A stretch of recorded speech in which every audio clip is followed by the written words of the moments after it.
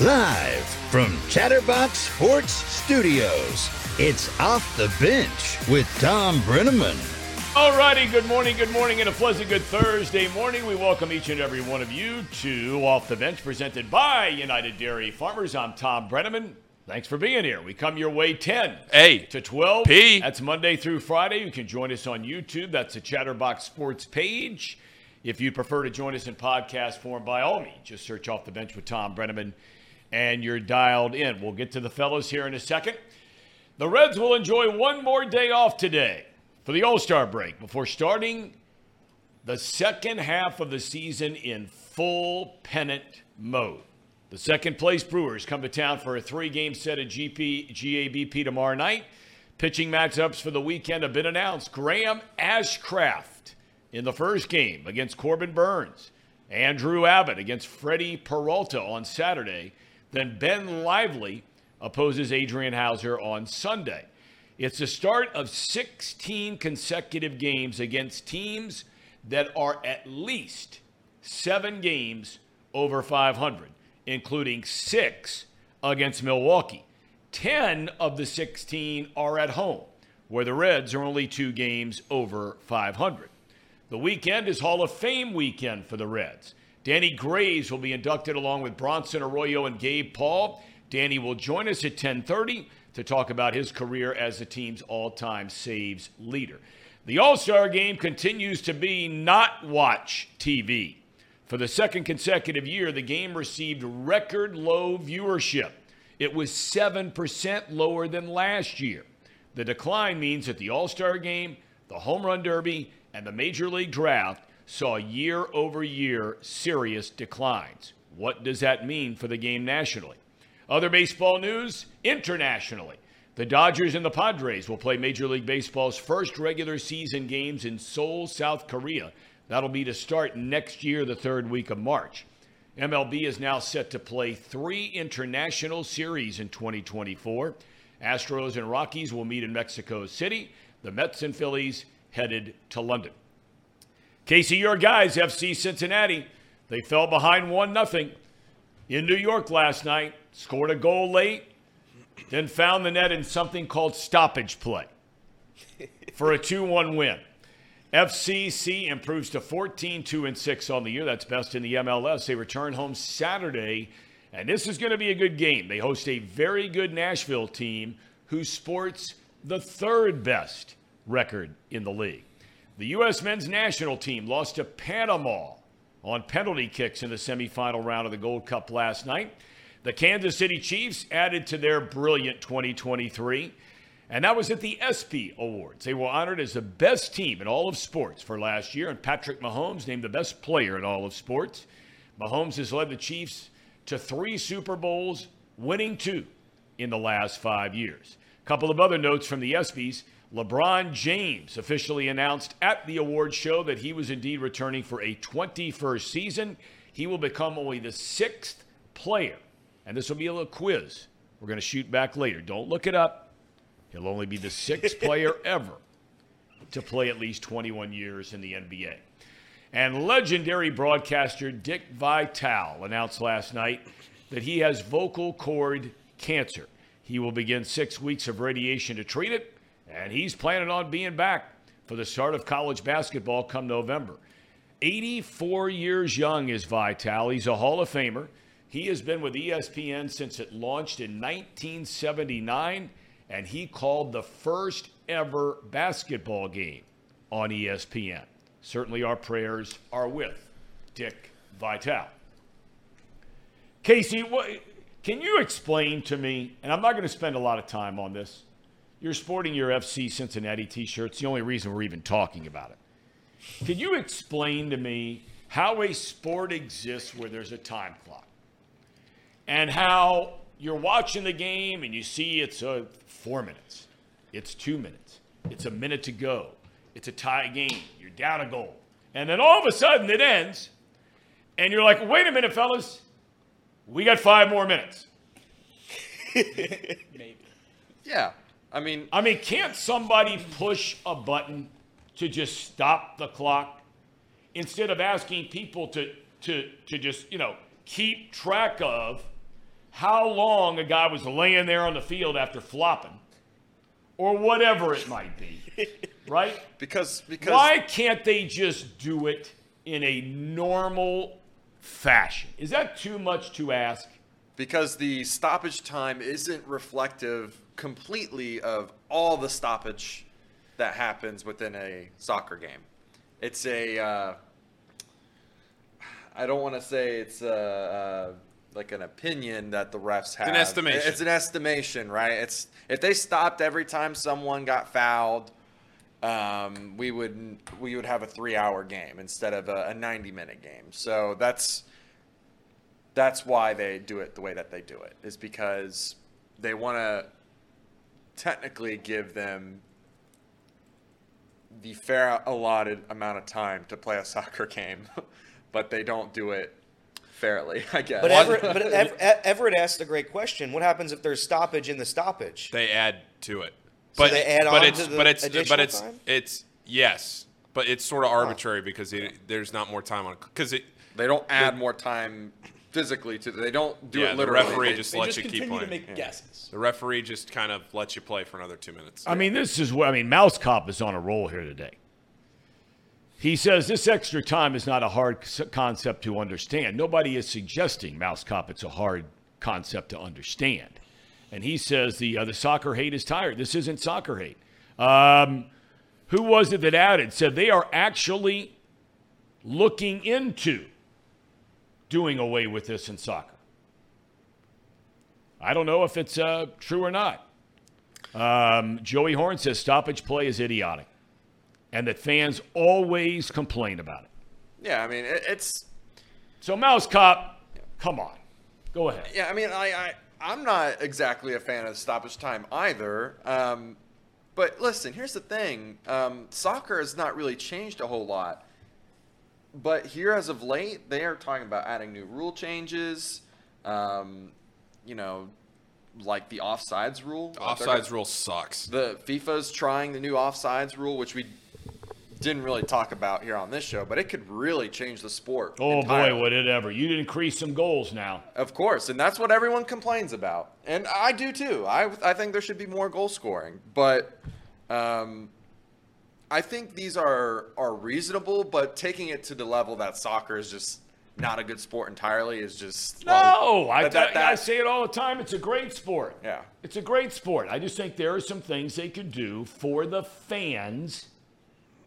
And the stoppage thing is, I think that's a legitimate concern. When you're sitting there watching a game, you really don't know how much time is left in the game. Because, look, I haven't been to TQL, right? Yeah. But, there's not like some clock up there that tells you how much time is left in the game, and then next to it is how much time is going to be added in stoppage play, right? No, you don't have that up there? It's much worse at TQL because they don't even show you the stoppage time. It just ends at 90 minutes, and then they announce what the time is. And you got to remember it. You just got to remember it. And there's no clock that tells you, 7 minutes, and it doesn't count down from 7 minutes. There's no clock to even look at for the extra time. So that's why it gets even more hate, because some of these stadiums don't even show the extra time. Well, that's what I mean. I'm talking about, I'm just talking about so fans truly know. When you go to a baseball game, you're going to play at least 8.5, if not 9 innings. When you go to a basketball game, that each quarter is going to be a certain amount of time. And when that time expires, if you go to overtime, you don't know how much time is on the clock. Football, same deal. I just don't understand why you can't, why you can't figure that out. All right, anyway. Tom, in other sports headlines that we probably are not going to spend too much time on, but I've seen multiple people bring it up in the chat. USA basketball beat Germany yesterday, but it was really the USA Kentucky Wildcats. Kentucky's on an international tour. Big Blue. Yeah. Big Blue. Cal coaching that team. Cal, and I got to say, Cal. I'll give it to Cal. I give it up to Cal. I've been really hard on Cal in the last year or two, especially last year where he just has this exorbitant amount of talent, and it looks like he's not doing a whole lot to coach him. They were shooting threes yesterday. Brian B points out in the chat, DJ Wagner looked really good yesterday. And, Germany's not – the team that Germany ran out there was not very good.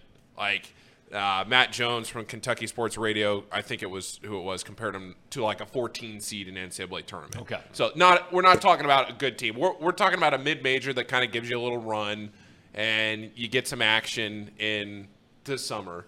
But yeah, US beats Germany. That's a headline I figured you'd care about. Brian B says, or Fred, I'm sorry, says Kentucky is America's team. They were last night, at least. I mean, the Reds are saying they're America's team, right? It's true. UK's right down the road. Why can't they be America's team? Sure. I mean, come on. They had USA written across their jerseys, right? They were literally America's team last night. Yeah, the Reds aren't going to be wearing USA across their jerseys. So, I mean, if we're just basing it on what's on your jersey, then Kentucky is America's team. Do you feel that way, Jacob, when they come rolling into Tuscaloosa to play football or basketball? No, I do not. Basketball especially. Yeah, basketball especially. We actually go to Lexington for football this year, so I'm excited to see Kroger Field for the first time. I hear that's a cool I've heard place. Very good things. I've heard that's a really cool place to watch a game. It's a fun field. Yeah. Elliot, you go to much college football or no? UC? College football, not a ton, but UC basketball, I go to a ton. So I do enjoy a good UC basketball. Wes Miller, baby. Wes Wooden. What? Wes Wooden. Wes Wooden. Now, why would you say that? That's what they call him. No, that's not what they call him. Nobody calls him. Hop on the internet calls streets. him that. That is coming from his agent. Hop on the internet streets. That's what many people are That's saying. right. That's that world of hate. That's what many people are saying. That Xavier So fans much are hate saying. from a guy who's I never seen a Final Four. I compared So him much to the hate. greatest coach of all time. So much hate. Paul, has your coach ever been on the show? Here's all I know. You took the words right out of my mouth, Jacob. All I know is Wes Wooden to coach you, to borrow your phrase. He's a friend of the program. Yeah. That's all He I is. know. That's all I know. He is. As is, golly day. How am I drawing a blank? Coach Horn. Darren Horn. Of course. Another friend of the program. We love So we have, Darren. let's see, last year you had 3 big-time college basketball teams in town. You had UC, you had Xavier, and you had Northern Kentucky. Okay, what do 2 of those have in common? 2 of them have very kind head coaches that were willing to come on this program. Friends of the program. Friends of the program. Yep. Okay, all right, okay. All right, fellas, here we go with the Redlegs. And we got Danny Graves coming up shortly. Really excited for this guy. I had never read this article, and I asked him if it was okay if we talked about it today. Danny Graves came in a few years ago, I think back in 2019, and did some games on radio with my dad. And so we were traveling together, and it's the first time I'd ever been around him because I wasn't working for the Reds during his entire playing career. I was already, with a Cub, or by the time he came up in Arizona. But there was an article written by Bobby Nightingale Jr. in 2019 when Danny was traveling with the Reds and doing some of those games on the radio, as I mentioned, about all of the battles that he faced from a personal standpoint. I had no idea. I don't know how I missed that article in 2019 about the alcohol abuse, drug abuse, depression. And that was right after signing a 3-year, $17 million contract. Went through a divorce and just completely spiraled out of control. All the way down to a story, which we'll let him tell later, where he found himself literally walking out of a party in New Jersey where he's pitching independent league ball. And he went outside and just laid down right off the street in front of this apartment. And he had to get a teammate to carry him home. And it's amazing. But he's being honored this weekend for what he did on the mound. He's the all-time saves leader for the Reds. And so we will visit with Danny Graves and talk about this weekend. It's going to be a big weekend. We got Bronson Arroyo tomorrow. I think everybody feels like, and who would have thunk it, guys, that they're tired of waiting around for the Reds to start playing again. They're ready to go starting tomorrow night. Yeah. And we have Monday night, our big Chatterbox Sports night. Now, look, here's the deal, okay? We've got Chatterbox Sports that used to be Cincinnati Bell riverboat deck out there in center field. It's an awesome place. I've been there many, many times. Here's what you can do, okay? So you can buy a ticket for, what is it, $100? Yeah. But let me tell you what this includes now. If you go to our Chatterbox Sports store and our newly released merchandise, for $100, now think about this for a second, okay? For $100, you will get 4 Chatterbox Sports t-shirts, and we've got some really cool t-shirts in there. I mean, really cool stuff. Agreed. So you get 4 t-shirts, you get a ticket to the riverboat, which includes an entire dinner buffet, and how many, 2 drink tickets? Yeah. Yes. I mean, beers alone, right? If it isn't that night when you all you drunkards go down there, where it's $3 or whatever it is, a normal beer is like $8, $9, $10, right? Yep. Oh, Tom, it's more than that. Is Yeah, it? it's like 13. It's like 14. 13. Okay, we'll say with a tip maybe you're $15. Right. If you get 2 beers, there's 30 right there, right? The ticket costs you another whatever, right? Sitting on the riverboat, it's not a cheap ticket. That's a nice spot. I mean, come on. So again, go to our chatterboxsports.com page. We have a store there, okay? And go ahead and get the 4 t-shirts along with a ticket and come join us on Monday night. Giants are going to be in town. Yeah, you can buy the ticket for $100, but you might as well get the 4 shirts with it. I mean, somebody asked, can I just buy the ticket? But the ticket's $100, 4 shirts plus the ticket for free is $100. So you might as well get some Chatterbox Sports merch. Absolutely. Absolutely. So we were inviting everybody to come down and join us on Monday night. Have all the games during the week now, not Friday nights, but are the games during the week now all of them 7 instead of 6:40? Yeah, 7:10. 7:10. Okay. So come on down. We'd love to have you. We're all going to be hanging out up there. Sir Boy Wonder says he's going to be shotgunning beers. Ooh. Are you going to join them? Shotgunning beers? Yeah. Unlikely. That's not a no, Unless Tom. I would. That's not right. a I'm no. Christopher Ray. I will neither confirm nor deny.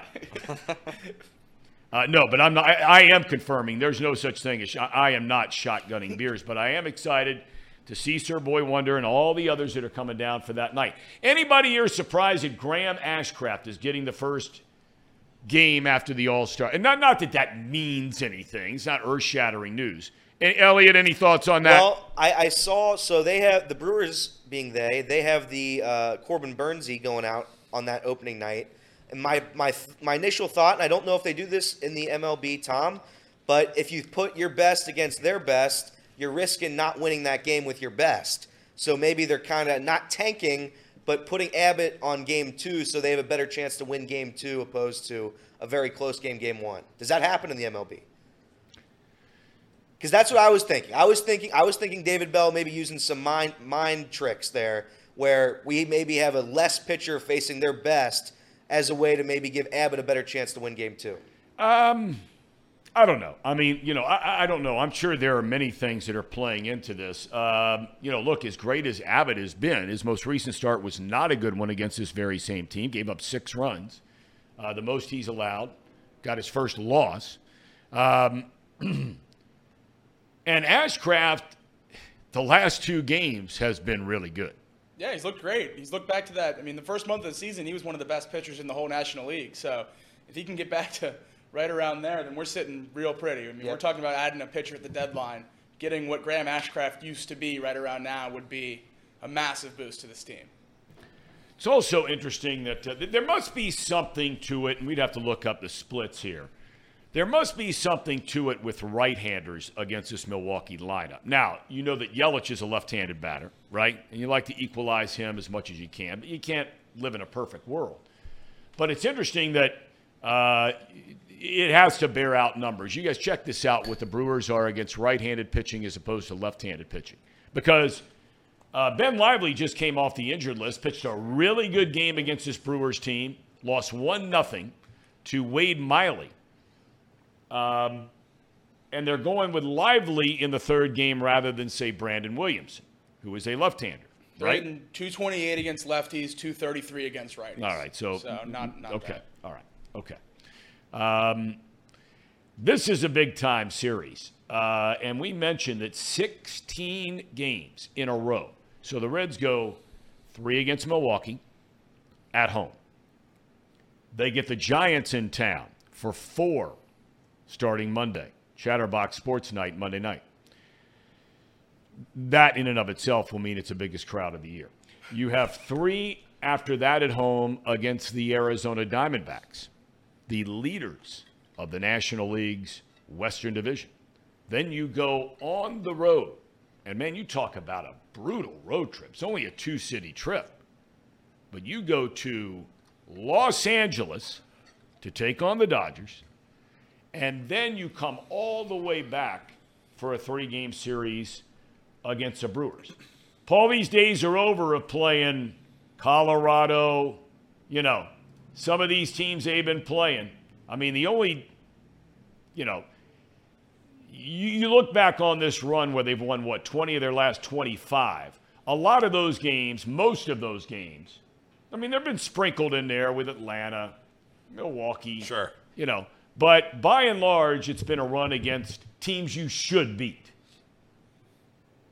Yeah, and the Reds are going to have this stretch here in the next few weeks where it's a tougher part of their schedule, and also it leads into the trade deadline. So there are a lot of things going on here, a lot of other factors at play, not just who they're actually going to line up against on the field. And the question that we brought up yesterday on Box Lunchtime was about the Reds and what they might end up doing at the trade deadline. And we're getting to a point in the season where I'm beginning to wonder if the Reds really make any moves at all. I mean, if anything, they sell off guys like Stevenson or, potentially in India or Fraley, some of those guys. But, the starting pitching that we keep talking about is going to be Hunter Green and Nick Lodolo coming back whenever that is. That's the starting pitching that we talk about trading for. That's what's going to end up happening. So then in the end, what do the Reds do at the deadline? Who do they trade? Who do they try to get? Well, you're getting to a point now, at least to me, where I wonder, what are they going to end up doing? What are they going to trade? And along with that, as far as the schedule goes, you have these teams like the Dodgers who, the Reds have beat the Dodgers this year. The Reds, you're going to have 6 games in the next 4 series against the Brewers. It's huge because you don't play the Brewers again after that. People don't realize that. You play the Brewers tomorrow, then you have the homestand, then you play the Brewers again. What? That's exactly right. Look at Casey. He's got the Viking helmet ready to go. You course. gonna wear that every day? I was leaving that for you, Casey. Well, I'm obviously going to be wearing this Monday with Corey. $10 super chat, bringing my Viking helmet. I'll see you guys there. Thanks, Corey. Thank you, Corey. Thank you, Corey. Derby Stardom says, look, he says, look at the teams they play, because I made reference to it a second ago. Look, I always say it's not who you play, it's when you play them. Okay? So when they lost that final game against the Dodgers, okay, back on June the 8th, this is when they started to get it rolling, which included a 12-game win streak, right? St. Louis stinks. Kansas City stinks. Houston has 3/5 of their starting rotation on the injured list. But credit to them, they go in there and sweep them. Colorado stinks. I mentioned Atlanta, right? Okay, so they lose 2 out of 3 to Atlanta. Baltimore's okay. Baltimore's not great, but they're having a good year, so fine. San Diego stinks. Washington really stinks. And then you lose 2 out of 3 to the Brewers. So, I mean, come on. Who they've been playing compared to what they're getting ready to play. And I don't think the Giants or the Diamondbacks are, these juggernaut teams. I don't think Milwaukee is either. But the bottom line is, each and every opponent, as I said a little while ago, that they're getting ready to play over the next 16 games is at least 7 games over 500. It's interesting to note that after that Milwaukee series, when you look at the Reds' schedule, And again, I normally don't get too wrapped up in it because, again, it's when you play them. You don't know what's going to be going on. You take the Dodgers, for example. If I'm not mistaken, 4/5 of their starting rotation from where they began the year is currently on the injured list. Or is it all 5? I don't know if it's all 5, but I know a lot of them are hurt. So it's brutal. I mean, we're not facing the best Dodgers we can see. So, and to Tom's point, I think the Reds have struggled a bit against the best of the best when they have their best. The Astros are missing a ton of guys, as Tom said. I think this next stretch, August gets brutal. August is one of the most brutal months we've seen, and the Reds have historically struggled in that month. You have the Marlins, you have the Guardians, Blue Jays, Angels, Giants again, Diamondbacks again. So it's this next month and a half will decide if this team is a playoff team or not. But credit to the Reds, they've taken care of business against the bad teams, and that's all you can really ask. So take care of business against the bad teams, try your best against the best of the best, and we'll see where we are come the trade deadline.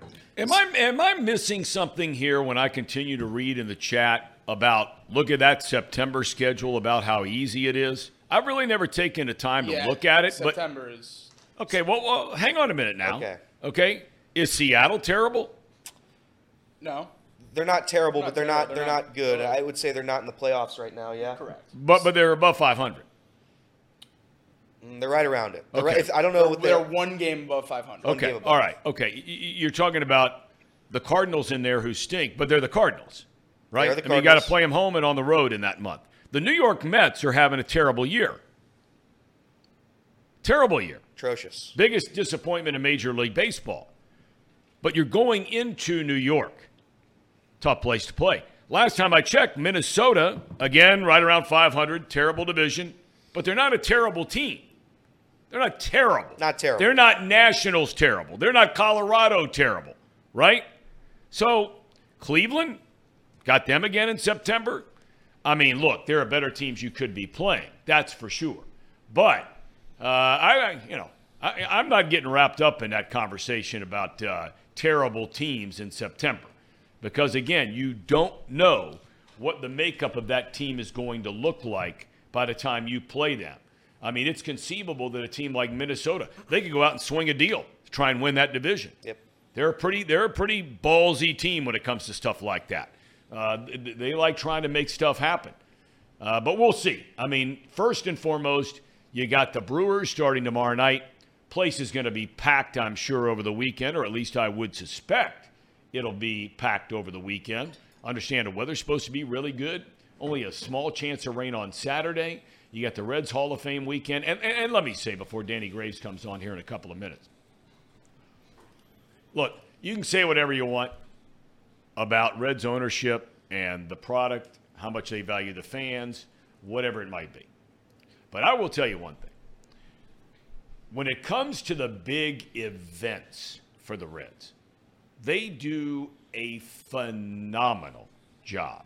And they ask everybody in the offices, all hands on deck. Doesn't matter whether you work in accounting, in marketing, in sales, whatever it might be. All hands on deck for weekends like this weekend, the Hall of Fame weekend. I don't know how much extra cash anybody has floating around, so I'm not going to tell you how to spend your money. I don't want you telling me how to spend my money. But I will tell you this. The coolest event the Reds have, and they do it every other year, is when they have their Hall of Fame induction. They used to do it downtown at the Duke Energy Center. I'm sure that's probably where they still do it. It's where Reds Fest is. Is it still called that, Duke Energy Center? I believe so. Okay. Yeah. All right. I'm telling you, if you're a Reds fan to go to that thing, and just about all of them come back for it, just about all the Reds Hall of Famers, they all come back, and they've got these red jackets, and they get introduced, and they come walking in, whether it's Eric Davis or Barry Larkin, going all the way back to Jim Maloney, Jack Billingham. I mean, you name it. Now, Sean Casey, unfortunately, won't be able to come this year because he's a new hitting coach for the Yankees. But just, it is an unbelievable event to go to. And so they got a lot of stuff going on. If you're going down the ballpark, my understanding is they're There are designated times for different Reds Hall of Famers to meet and greet fans in the Reds Hall of Fame, right? Yep. They got all that going on all weekend, right? Correct. And then before the game on Saturday is when they do, for those in the ballpark, they introduce and quote-unquote induct the current class. And I think each of them speaks up there, right? I think so. That's how they've done it in the past. Yeah. It's really cool. I mean, it is extraordinarily well done. Okay, we're waiting on Danny Graves. Any word from him yet? We're checking in with him. Trying to talk to him right now. Okay, really excited about having Danny. He's just such a great dude. He's been doing a lot of college baseball these days in the ACC, calling college baseball virtually every single day down there. And he got a firsthand look of the kid who was drafted number 1 by the Reds a couple of days ago. Check out Danny Graves. There he is, man. How you doing, Danny? Hey, what's happening, man? So I was sitting here listening to you talk, and I'm like, "Hey, Tom, I'm here." Obviously, you didn't hear me, did you? I didn't hear. Where are you, man? You look like you're somewhere pretty sweet. So I'm in Chicago at the United Center doing shows for Stadium. So we got our production meeting as soon as I get done with this, and it is pretty sweet here. I love Chicago. You know I love Chicago. I know you love Chicago too. It's a great city. Great town. All right, listen. You're going into the Reds Hall of Fame. You hear guys a lot of times say it really hasn't hit me yet. You're generally a guy who just kind of tells it like it is. You're not afraid to wear your emotions on your sleeve. How are you feeling about this weekend? You know, it's like you said. I don't really know that it's hit me all the way yet. Obviously, I know it's happening because I'm trying to get my speech going, and it's driving me crazy. It's keeping me up at night, Tom. I don't know. I don't know what I'm like. This is one of those times that I don't know what to say. Believe it or not. And you know me, I usually know what to say, but this is one of those that, like, I just don't want to leave anybody out. You know, I want most of my speech to just be thanking the people that helped me achieve this goal. And it's a tremendous honor. And, you know, like I said, I was hearing you talking about this whole procedure and the whole Hall of Fame thing. They put on a good show, man. And I'm just looking forward to being able to actually have that same jacket as some of these other dudes. Like, that's what's going to be crazy, that I'm going to have the same jacket as Johnny Bench and Pete Rose and, you know, everybody on the Big Red Machine. Like, it doesn't make sense to me. Well, hey, look, you went out you and I were talking on the phone the other day. I mean, you went out and earned it, Danny. I mean, you know, the oldest franchise in the history of Major League Baseball, and you have more saves than anybody. You know, to kind of turn back the clock, you know, when you were in college at the University of Miami of Florida, and by the way, you finished your degree there, didn't you? Oh my gosh, that's funny you say that. In a few weeks, I will. Yeah. Yeah. You know, congratulations on that. I know that's got to mean a lot to you. So much. And that's another thing I've been doing this week, trying to get my assignments done along with my speech. It's crazy, but that's huge to me. And I know, like, my mom doesn't know it's going to happen this in a few weeks, so I'm going to surprise her with it when it does, and she's going to lose it, man. I think she's going to be more excited about a degree than me going into the Hall of Fame. You know, I want to talk about your mom for a minute, because your mom and dad met during the Vietnam War. Your dad was over there, serviceman. Your mom is from Vietnam. You were born there. And your family had to get out of there before the fall of Saigon and all that kind of thing, and you come to the United States. Now, if I remember right, you were only about 5-6 years old. But, I mean, wow, what a shock. Yeah. Leaving Vietnam and coming to the U.S. Yeah, so I wasn't that old yet. I was 14 months old. Okay, I'm sorry. Okay. Yeah, so my brother was 3, so he kind of not really remembered it, but he was aware of what was happening. But I think the way that you just talked about how we got out of there, nobody's ever mentioned it like that. And I tried to tell them we had to get out. The fall of Saigon was about to happen, and they told the soldiers that, you know, you and your families need to get out now, or else you're going to be stuck here. And who knows what would have happened being stuck there. So we got out right before the fall of Saigon, thankfully, and then here we are. You know, so I'm so proud of my dad and what he did for this country, and proud that my mom and me and my brother were able to come over. You come over and you go to Braden, Florida, if I'm not mistaken, and that's where you grow up, and you're a big star pitcher. You commit to the University of Miami of Florida. You're the big star. I mean, you're arguably the best college pitcher there is. You're drafted by Cleveland. But during the College World Series, you blow an ACL. Talk about bad luck. You had to be going, are you kidding me? Were you worried about even getting signed after that happened? Yeah, it's because, coming up to the draft, Tom, I had already told everybody I'm not going back to school. I'm signing. It doesn't matter where I get drafted. I'm going to sign. And so the draft was on a Thursday. Drafted in the 4th round. Talked to the people from Cleveland, and then Saturday we had the opening game of the College World Series. So this happened in the 9th inning. I tore my ACL and get carried off the field, and I didn't even think about the pain. I thought, oh my gosh, I'm not going to play professional baseball now, and I have to go back to school. It was an awful feeling, man. And just thankfully, Cleveland, their front office at that time was just tremendous. Mark Shapiro, who is now the president of the Toronto Blue Jays, was the minor league director there. And, I talked to all those guys, and they said, listen, we know that these surgeries, the ACL surgery, is something that you can come back from. So take the rest of the summer and the fall off, and then we'll see how you are in spring training. So long story short, I got to miss short season in Watertown. Yeah, so I went straight to high A ball. So I got to miss all the lower levels, which was nice. Well, but you immediately, a year and a half later, you're in the big leagues, you come to the Reds in the trade, and you immediately, or shortly thereafter, you become the closer, which you were doing in college as well. So it wasn't like you were a starting pitcher going into the bullpen. The pressure of being a closer. There are some in the analytics world that say, hey, look, anybody can come in and get the 25th, the 26th, the 27th outs. I've never believed that for a second. I'm assuming you don't believe that either. Not for 1 second at all. Not just anybody can do it. And you've been around this game a lot longer than me, and I'm sure you've seen, just as I have, guys that have so much better stuff than I ever had, but could not get those last 3 outs. And it's a different mentality, man. It's completely different than the outs in the 8th inning. And unless somebody has done it, it's hard for them to say that there's nothing to it. You know what I mean? There's that, obviously, the pressure that you cannot make a mistake. And if you do, you need to make an adjustment quickly, or else the game's over.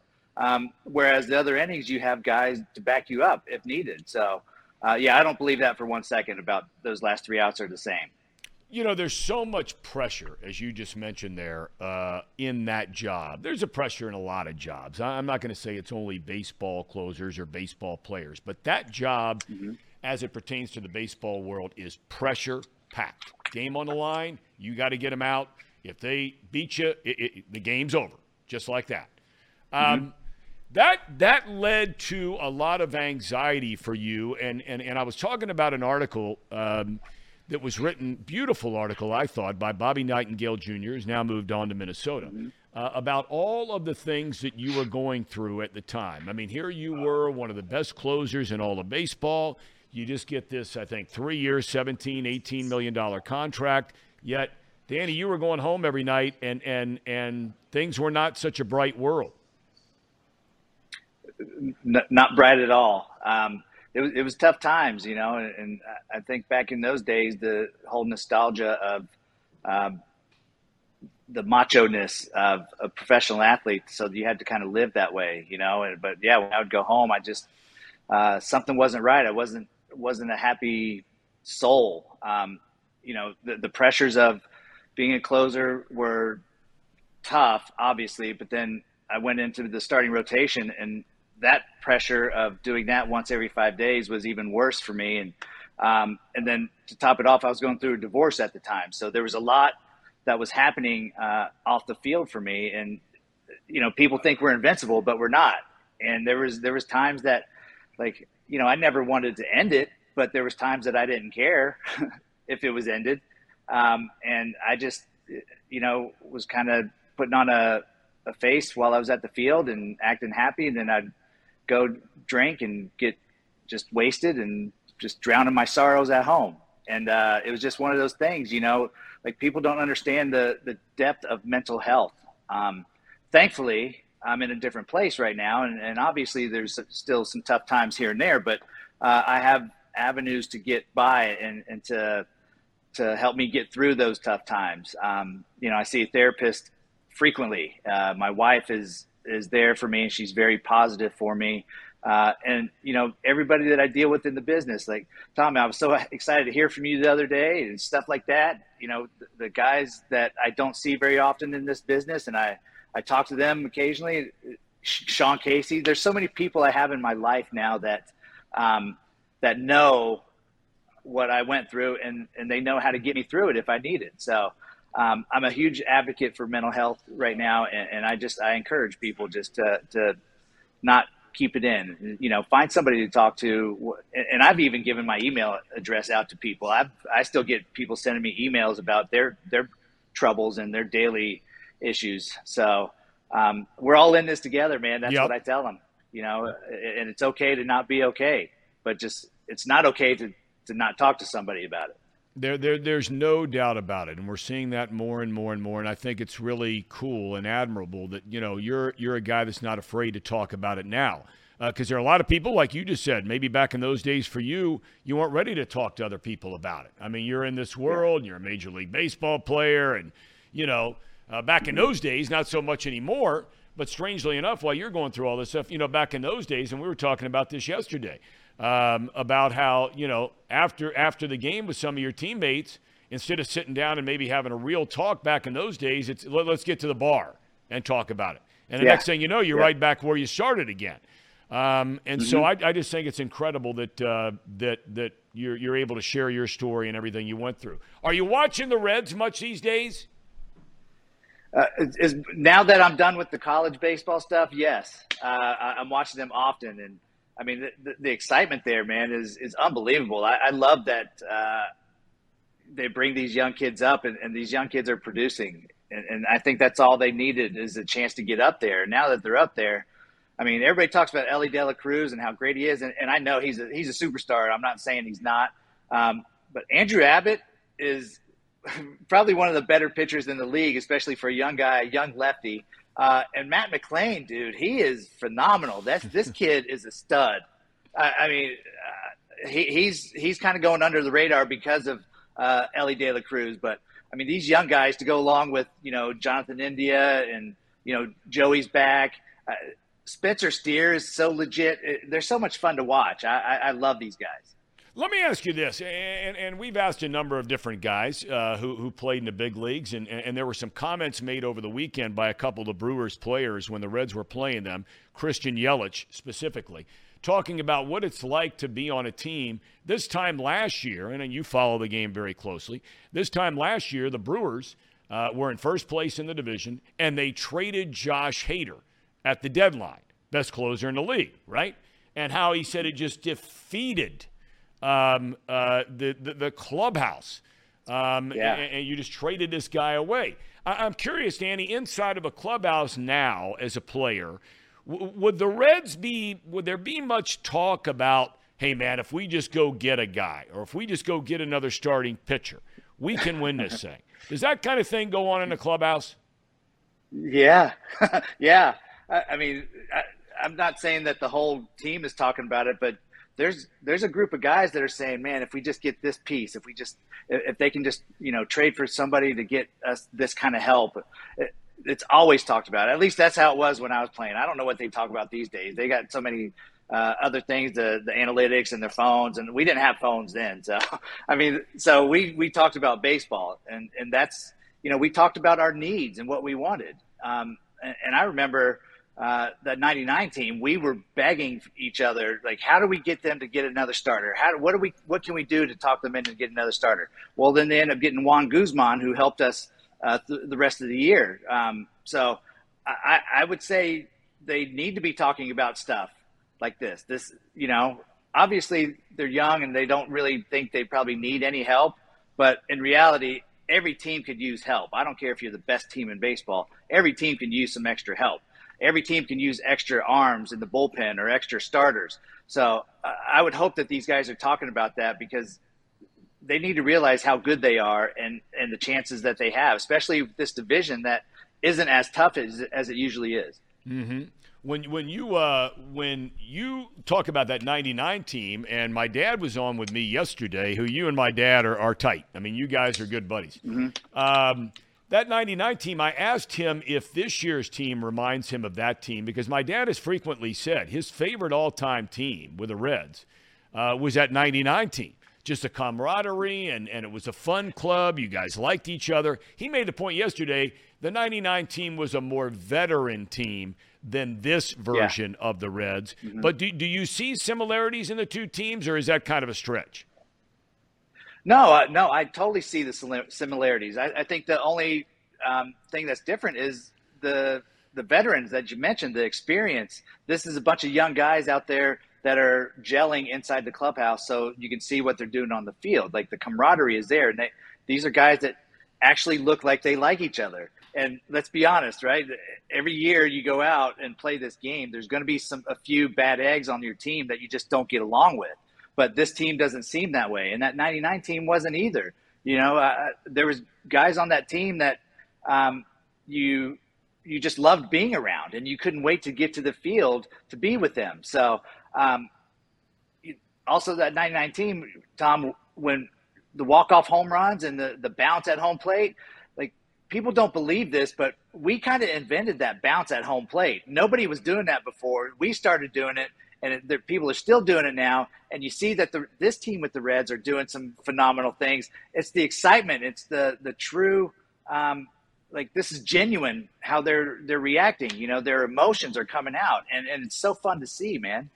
Oh, it really, they have been incredibly fun to watch. There's no debate about that. So these days, you're obviously still doing some stuff. We loved having you doing the radio. I still think that there should be a team, and going to be a team out there that says, hey, I've listened to this guy a lot, and we got to hire this guy to be a regular part of our broadcast crew, because you did, and I'm not saying it because you're here.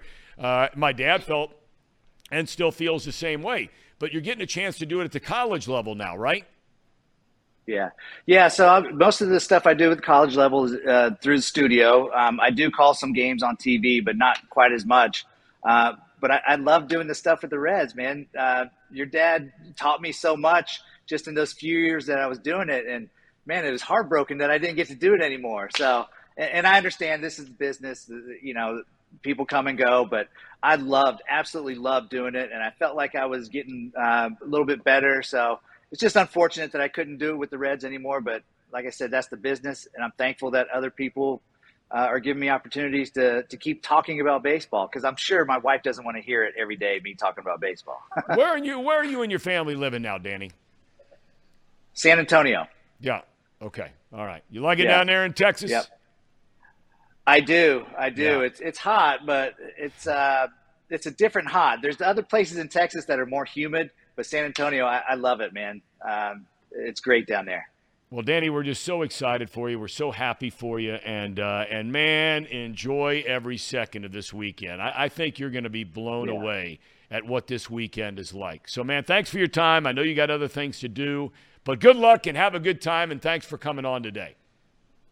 Hey, man, Tom, anytime. Thanks for reaching out, man. It was so good to hear from you. All right, all the best, Danny. God bless you, buddy. Thank you. You too, man. Danny Graves, kind enough to join us. He's a busy man. He's got stuff going on up there in Chicago. I can't tell you. I didn't want to get into it with him because I had read about it in the article, and I just didn't think that today was the time or the place to do any of that. Many people remember the situation that happened in the dugout, right, with Danny Graves, and a fan leans over and used a slur against Danny Graves for his Vietnamese background. He was caught on camera flipping the guy off, going off, verbally on this one fan. And quite honestly, the fan should have been punched and thrown out of the place. And I think he was thrown out of the place, but not punched. Should have been punched.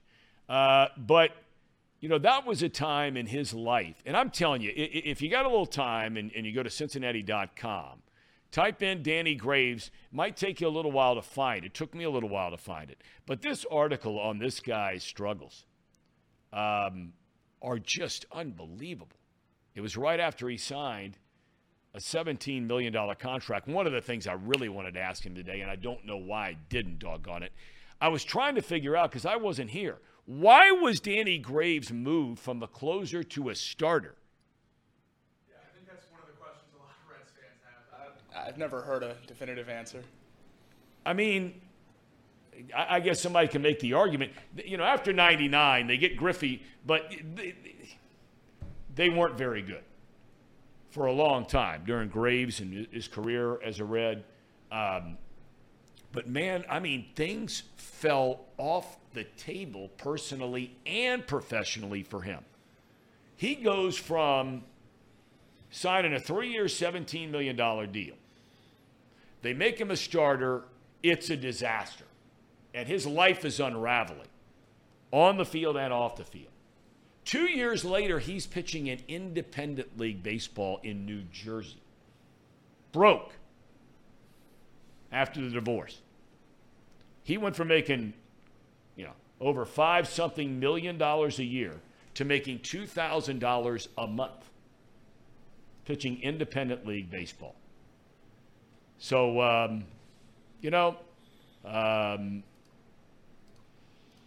wish the guy well.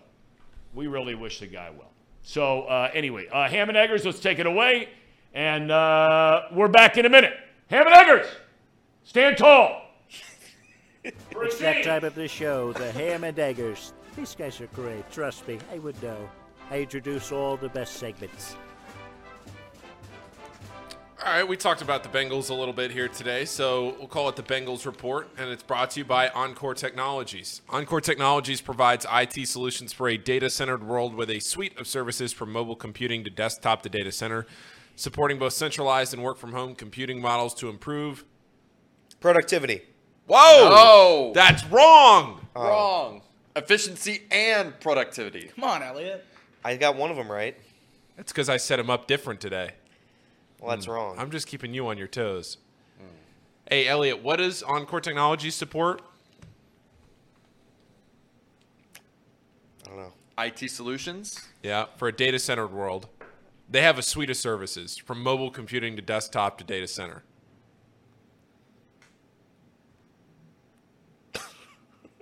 That's true, Paul. Productivity. What's going on? I was just trying to help you out. You can visit Encore.tech. The path to innovation begins here. Also, there's a new premium alkaline water. It's right here in front of me.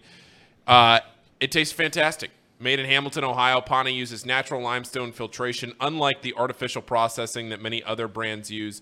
The result is a healthy alkaline water that is also the best tasting water in the world. You can visit their website at pawneewater.com. That is PAHHNI water.com. PAHHNI water.com to see where you can buy it. Hey, Elliot, where can you buy Pawnee water? Where can I buy it? Yeah, thanks for listening.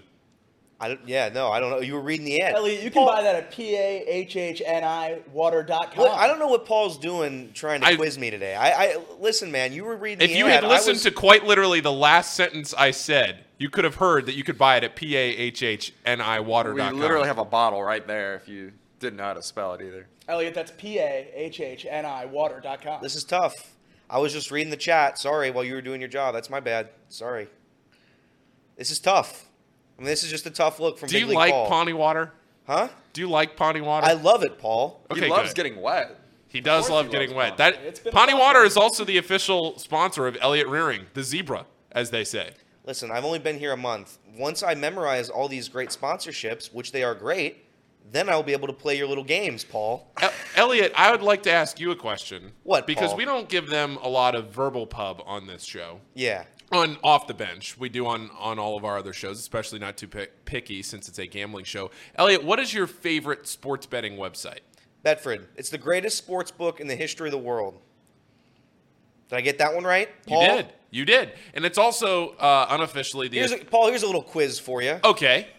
Paul, here's a little quiz for you. All right, I'm listening. You said that twice. How many Final Fours does Xavier have, Paul? Well, what does that have to do with Betfred? It doesn't have anything to do with it. But we're just quizzing Now you're each just other. lashing out. This is sad. Well, This yeah, is- but you're just This is quizzing sad. me. This is And I don't sad. mean, and I don't mean You to know what ask this that is? This because is I know sad. Mouse Cop's a Xavier fan This in here. is sad and I don't because want to come on my all guy. you did was lash out there. sad. I asked you a simple question about a sad. sponsor, and now you're lashing out. It's sad. It's really sad scenes. It's, You Yeah. could have gone with anything.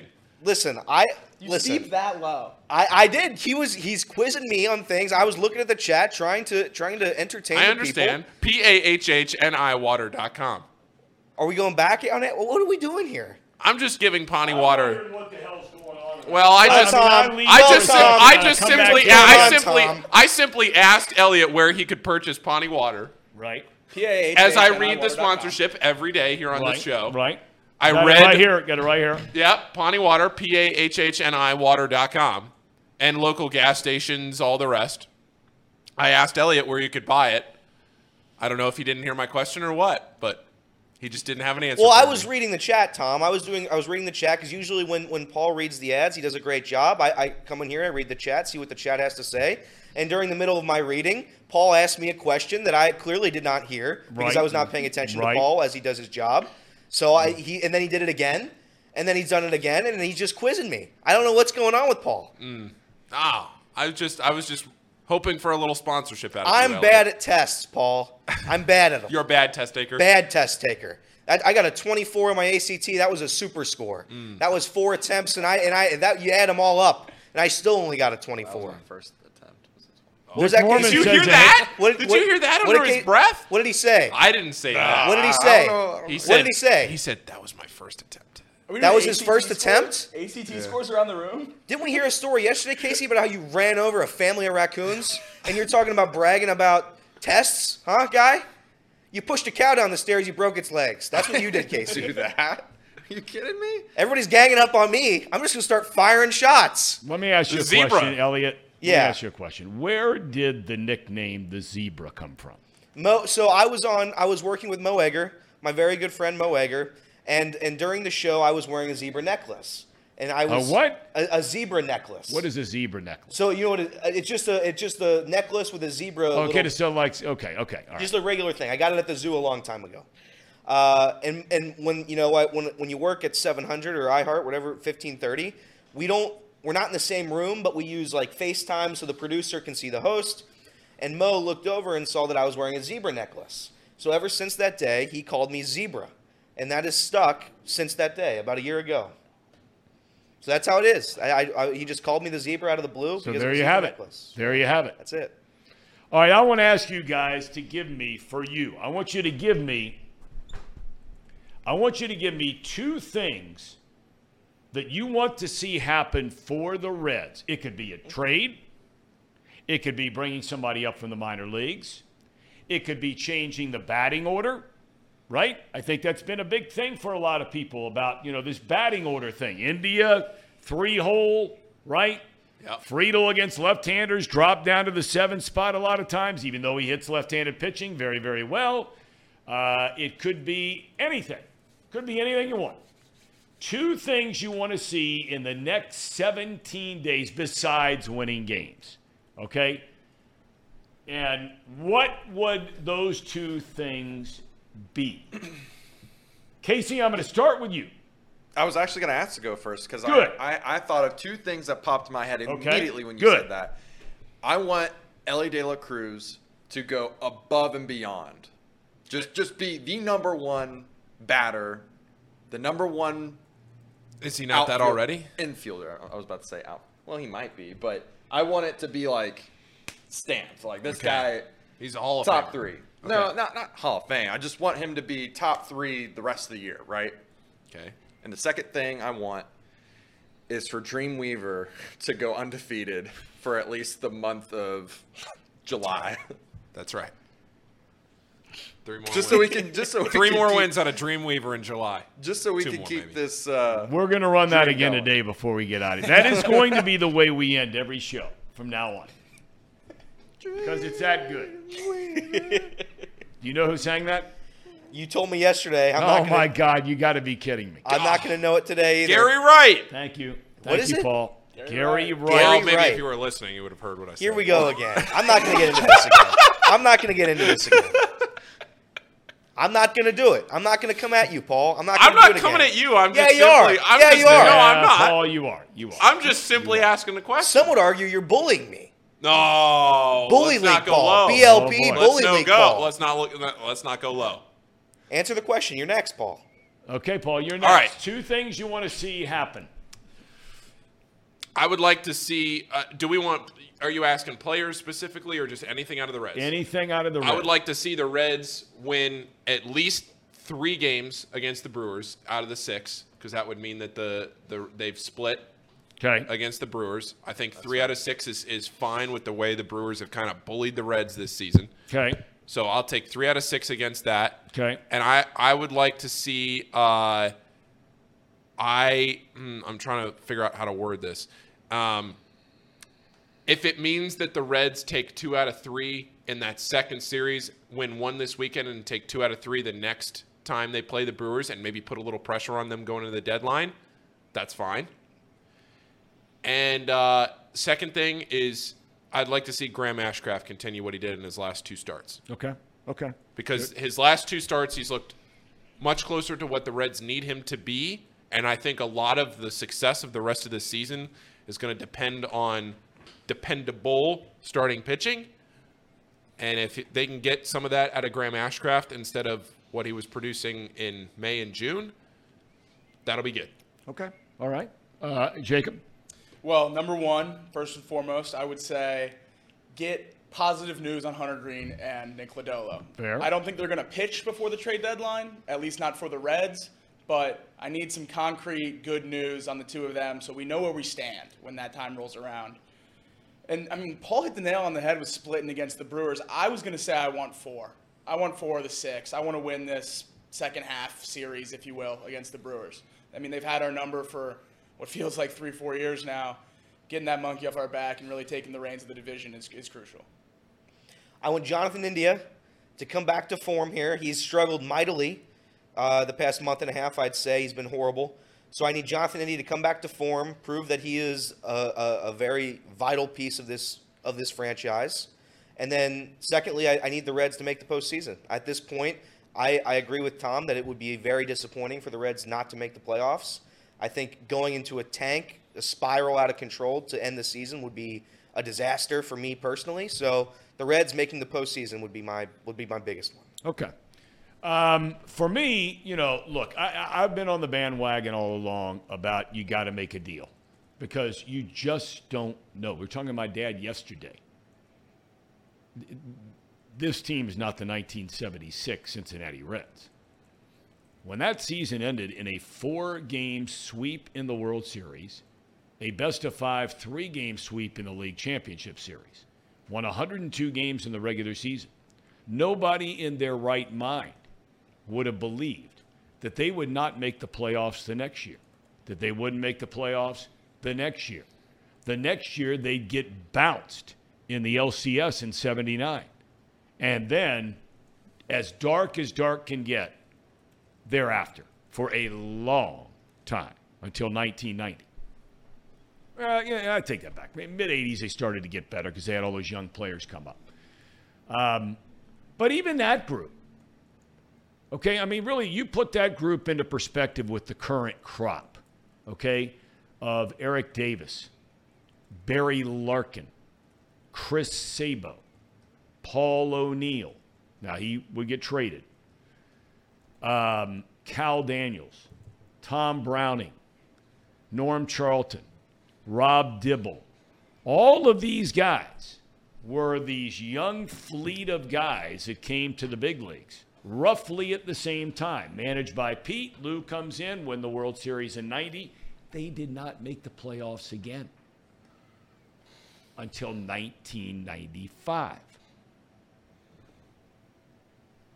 And even then, you're reloading with now even some younger crop of players. Reggie Sanders, guys like that. So, I mean, would I like to bet if I were a betting man on the future of the Reds and making the playoffs? Absolutely, because of the talent. But right now, at the All-Star break, you have a lead in your division, a bad division. It's better than the American League Central, but it's not very good. You got to go out and make a deal. And if you got to trade some guys you don't want to trade, you know what? I mean, the fan base might kill you. I don't know. But you got to show the fans that you want to win, in my opinion.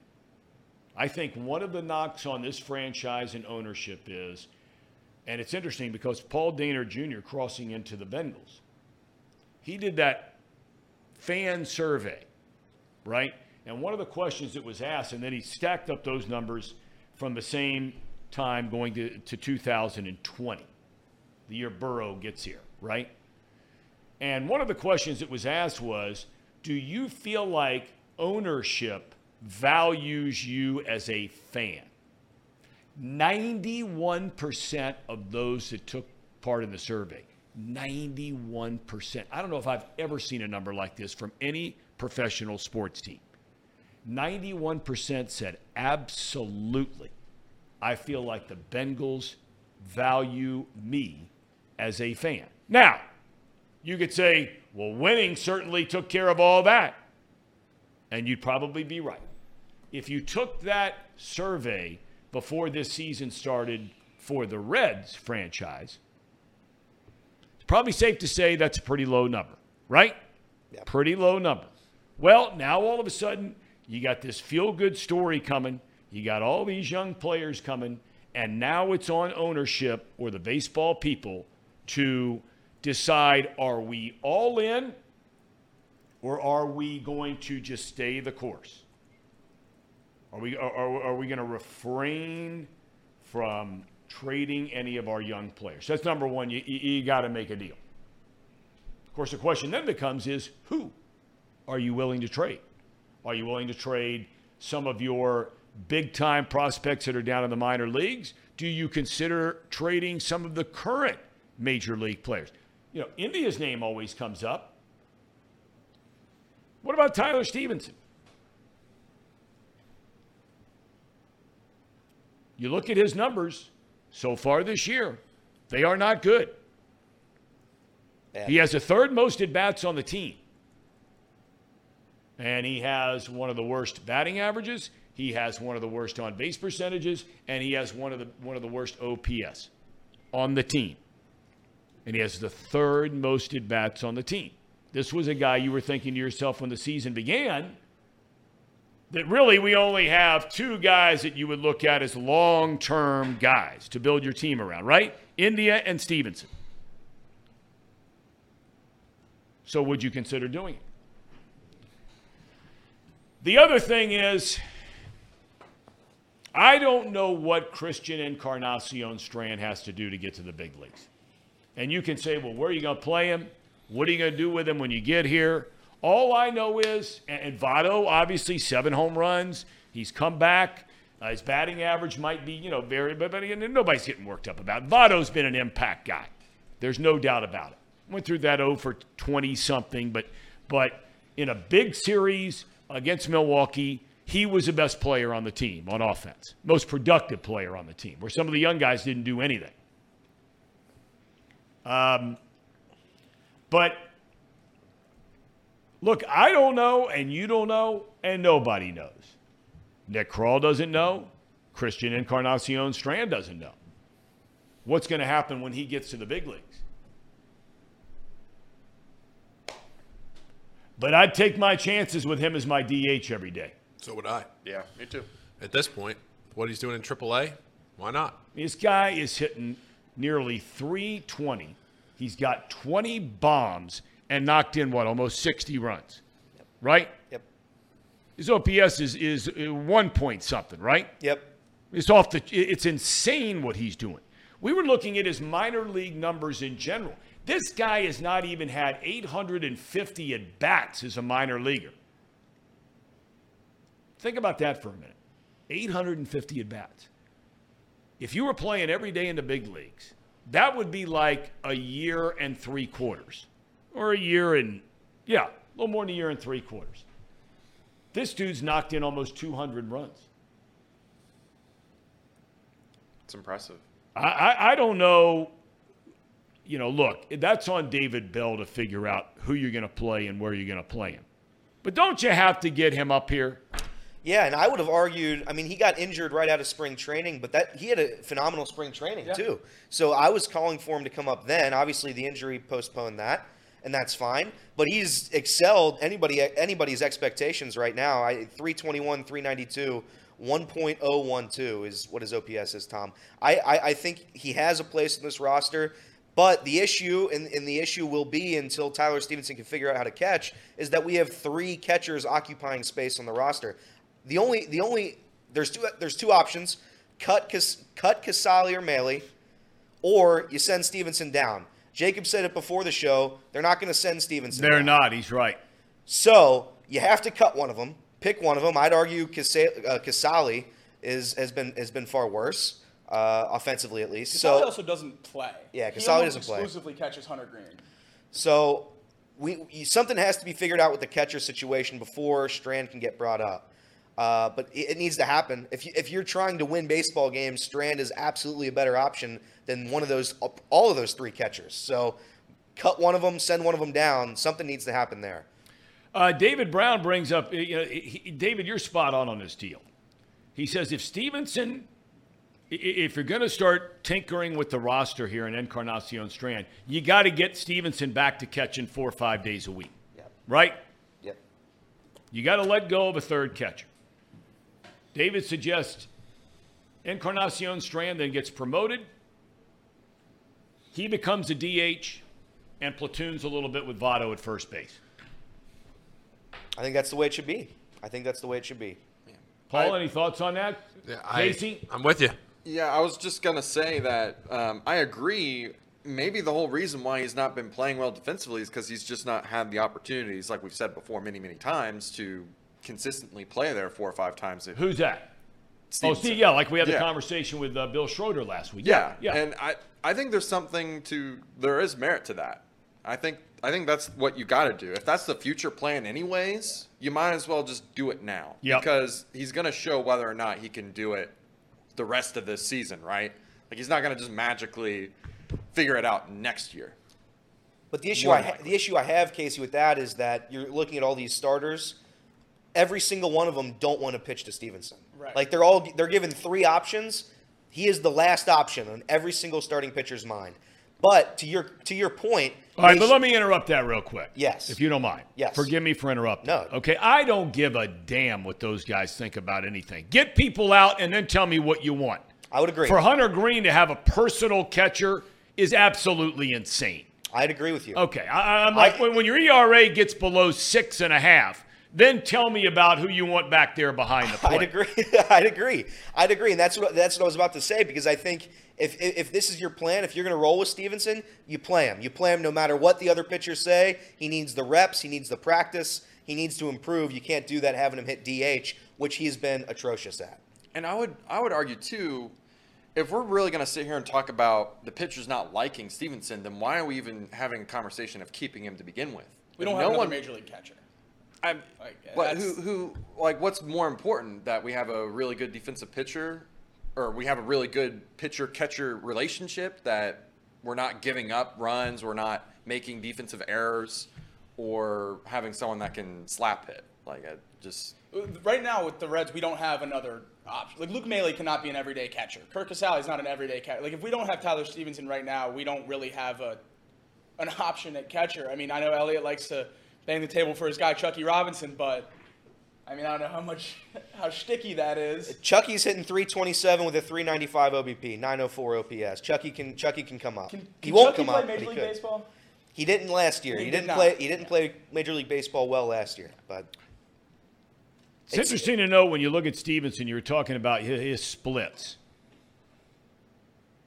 In 139 at-bats as a catcher, he's hitting .201. On-base percentage of .300.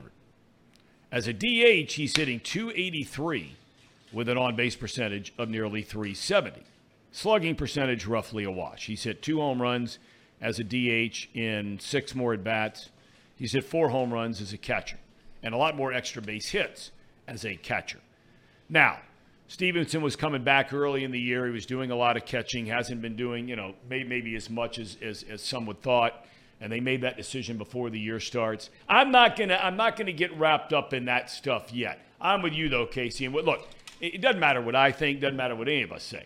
When Bill Schroeder comes on, who was a catcher in the big leagues for 10, 12, 14 years, and we ask him just a simple question that if you are a catcher and all of a sudden you're not doing that regularly anymore, what kind of effect could that have on you from an offensive standpoint, whether they're playing you at first base from time to time or being used as a DH from time to time? He said, without a doubt, he thinks it can have some kind of impact on you as a player.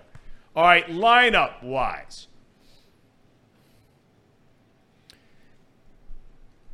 I'm going to get to some of these numbers here in a second because they're not pretty when it comes to, you talked about India. When you start getting into his splits with Jonathan India so far this year, he has been among the worst hitters on the team in pressure situation. It's mind-boggling how bad he's been in pressure situations. And look, you can say how much stock you want to put in that, whatever you want. The last 7 days, he's batting $133. The last 2 weeks, he's batting $180. And the last month, he's batting $174. To me, there is no way on God's earth. He's hitting 200 with runners in scoring position. With 2 outs and runners in scoring position, he's hitting 200. He's a 275 batter with nobody on.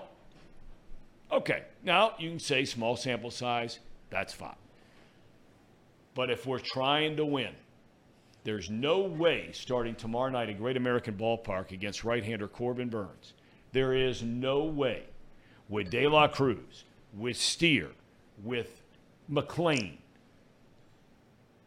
against a right-hander, Fraley, right, Friedel, right? There is no way on God's earth that Jonathan Indian's hitting third in that lineup for me.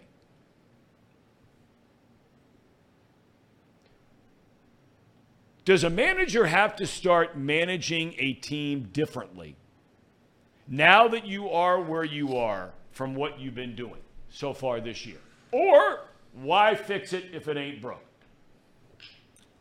Well, I don't necessarily think you have to start managing differently in the sense that you have to do, like when you get to the playoffs and you start throwing a starting pitcher in the 6th inning out of the bullpen. I don't mean that. I mean navigating your lineup and personnel. Yeah. I don't think you do anything differently because you're in first place. I think you do things differently because it isn't working with Jonathan India in the 3-hole. So maybe you put him. I mean, he wasn't hitting horribly as a leadoff guy. Or you hit him 7th. When he hits first this year, where he has the most at-bats, 184 at-bats, he is a 283 batter with an on-base percentage of 380. Yeah. That is solid. Batting in a 3-hole, he's hitting 210 in 162 at-bats. And now look, if you're looking for power, he's got 10 bombs in a 3-hole. But, I mean, look, those numbers... 210 batting in the 3-hole. He's only hit either first, third, or 6. In 6, it's only been 1 game. He has 2 at-bats in the 6-hole. It's been 1, 3, or 6 for India. Almost exclusively first or third. And when you're batting 3, the purpose is to drive in runs. Tom just read the stats. Horrible at it. When there's runners on base, Jonathan India is one of the worst on the team at driving in runs. He can't bat third. And like Paul said, he's a phenomenal leadoff hitter. I would have said move him back to leadoff about 3 weeks ago. Too late for that. Now you need Friedel batting leadoff. You need McLean 1-2. You have to. Those guys are better than India. They have to get those. They have to get more at bats than them. That's how it works. Friedel's hitting 309 batting first with a 412 OBP. Yeah, you can't. That's all you want. So now you've lost the opportunity to put India 1-2. Can't do it. I would argue Votto's better. Benson's better against a righty. So India has now lost his spot completely against the right-handed pitcher. If he's hitting above 7, I don't understand why. And the only thing I can think of is Bell's trying to boost his confidence, maybe trying to get him back on track. But if he was trying to do that, I don't know why you remove him from the leadoff spot to begin with. And it's too late, so now he has to bat 7, or he loses his spot completely. Realistically, are any of us going to be surprised when Jonathan India is batting third tomorrow night? I think we all expect that, right? Yeah. I would be shocked if Jonathan India is not batting third tomorrow night. Well, the only reason I think that, and it's a great question, I think, there, because the only reason I think I agree with you and I wouldn't be shocked I'm strictly guessing on this, okay, is sometimes, first impressions, and this is now the first impression for the Reds to begin the second half of the season. They're the division leader. They've come out of nowhere. They're one of the surprise teams in all of baseball. Everybody's talking about them, right? Or a lot of people are nationally. Yep. If all of a sudden you put De La Cruz in a 3-hole tomorrow night, I'd put Votto in a 3-hole tomorrow night. That's what I would do. But if all of a sudden you put De La Cruz in a 3-hole and you start putting guys in positions that you haven't done so far, that first impression for some people, I don't mind it, but some people are going to be like, whoa, he's changing this thing up, and there's all this pressure now on these young guys. De La Cruz, is he going to feel the pressure of being the 3-hole instead of the 4-hole? There's a big difference between 3 and 4, perception-wise. When other teams look at the other team's lineup, 90% of the team's best hitter is in the 3-hole. For me tomorrow night, I'm with you, Jacob, that I will not be surprised. But I think the Reds have a better chance to win against a right-handed pitcher with Joey Votto batting in a 3-hole tomorrow night instead of Jonathan India. Oh, I absolutely agree. I want him out of the 3-hole. David Bell, it doesn't seem like a move David Bell would make. I mean, Jonathan India went on Jim Day's show and talked about how all the trade conversations were getting to him, and he had talked about mental health and stuff like that. You got to wonder if that's in David Bell's mind, moving him out of the 3 spot. If trade conversations are weighing on you, moving down from 3 to 7, 8, or 9 in the lineup, I mean, that'll do work numbers on you. Yeah, no, I think Jacob was early on this take, a little too early for me. But the trade India stuff, it's close we're very close in this season for Jonathan India to just not have a role outright. He's not a good defender. He's statistically the worst second baseman in Major League Baseball. So I think if he can't produce at the plate and he's not producing defensively, you're losing your spot completely as a Major League Baseball player. That's just how it works. So I don't know what happens, but at the start for me would be to agree with Tom. You move him down in the lineup, see if you can hit there, and try to go from there. I think somebody said it, but I think it is a confidence builder that they kept him at 3. I think they were just trying to plow through the slump. They were just trying to say, hey, we're not going to change anything. We're just going to keep him there at 3 and hope that he turns things around, and never really did. But I wouldn't be surprised if he did turn things around. No. Because overall, he's had a solid offensive year. He really has. Yes. I mean, it's only been the last month where he started to really struggle. And look, make no mistake about it. I think we all agree on this. He may not be crowned the captain of the team, but he is without a doubt one of the leaders down there in that clubhouse. Yeah, no, for sure. He has a role on this team as a leader. I know people Trace kind of makes the joke, if you're a leader, why isn't the team been good the last year? That role matters. It matters to have a guy in the clubhouse that you can look up to, that you can talk to, that takes a little bit of charge in there. Having him in the clubhouse helps this team 100%. 100%. The issue is if you are not going to compete at a major league level, that leadership role diminished. It just gets diminished. Jonathan India and Tyler Stephenson's situation are alarmingly similar, where we know where they stand defensively, and it's not good. And we thought their bat could outweigh that. The issue with Jonathan India is we have the replacements. And we don't have a major league catcher that can replace Tyler Stephenson, which makes that move much more difficult. We have the replacements for a second baseman. We have the replacements for the infield. So I don't know how much longer he lasts. His at-bats in Milwaukee were brutal. I was in Milwaukee. I saw 2 of the 3 games. Yeah. The at-bats weren't competitive. I mean, they weren't competitive. The double play, again, I hate to bring up this one play from the series, but right before Ellie brought in the winning run on Game 2, Jonathan India came up with a half-assed bunt attempt. Second swing, grounded into the most routine double play ball I've ever seen. He's bounced into a pile of those. I think he's hit 7 double plays.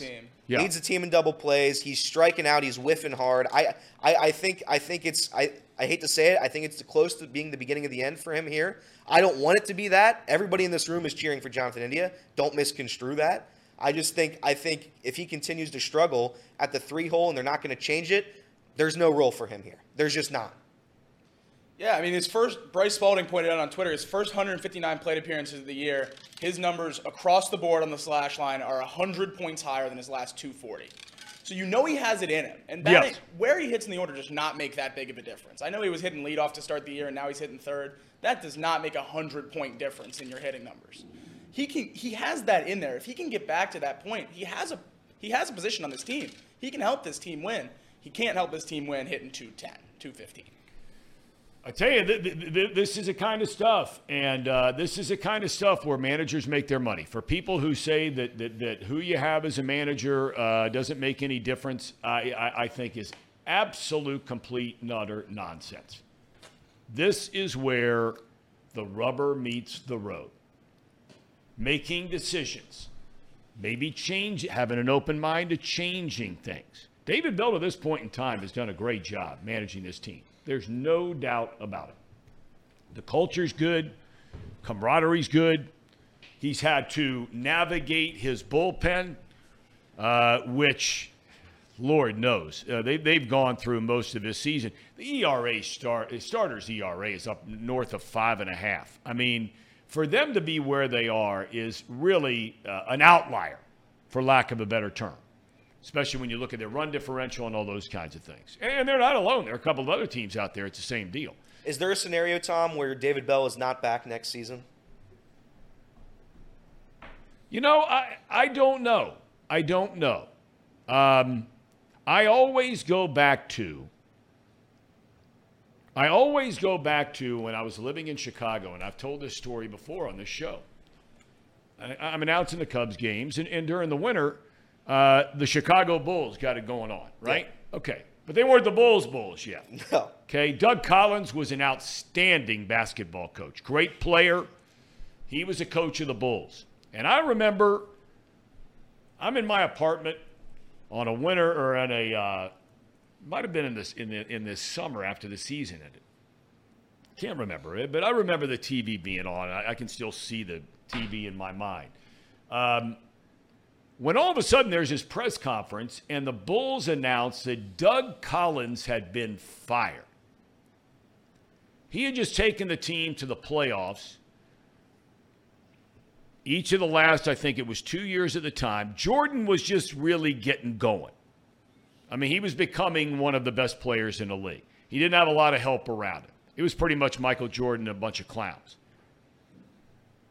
Well, you know, now all of a sudden they draft this guy named Pippen from a small school down south, and, you know, there's some things going on. But the point I'm making is that Jerry Reinsdorf, the owner, and Jerry Krause, the general manager, fired Doug Collins. Everybody in the town couldn't believe it. Collins was an Illinois guy. I mean, a parallel there with David Bell, right? I mean, being a Cincinnati guy. Collins was an Illinois guy.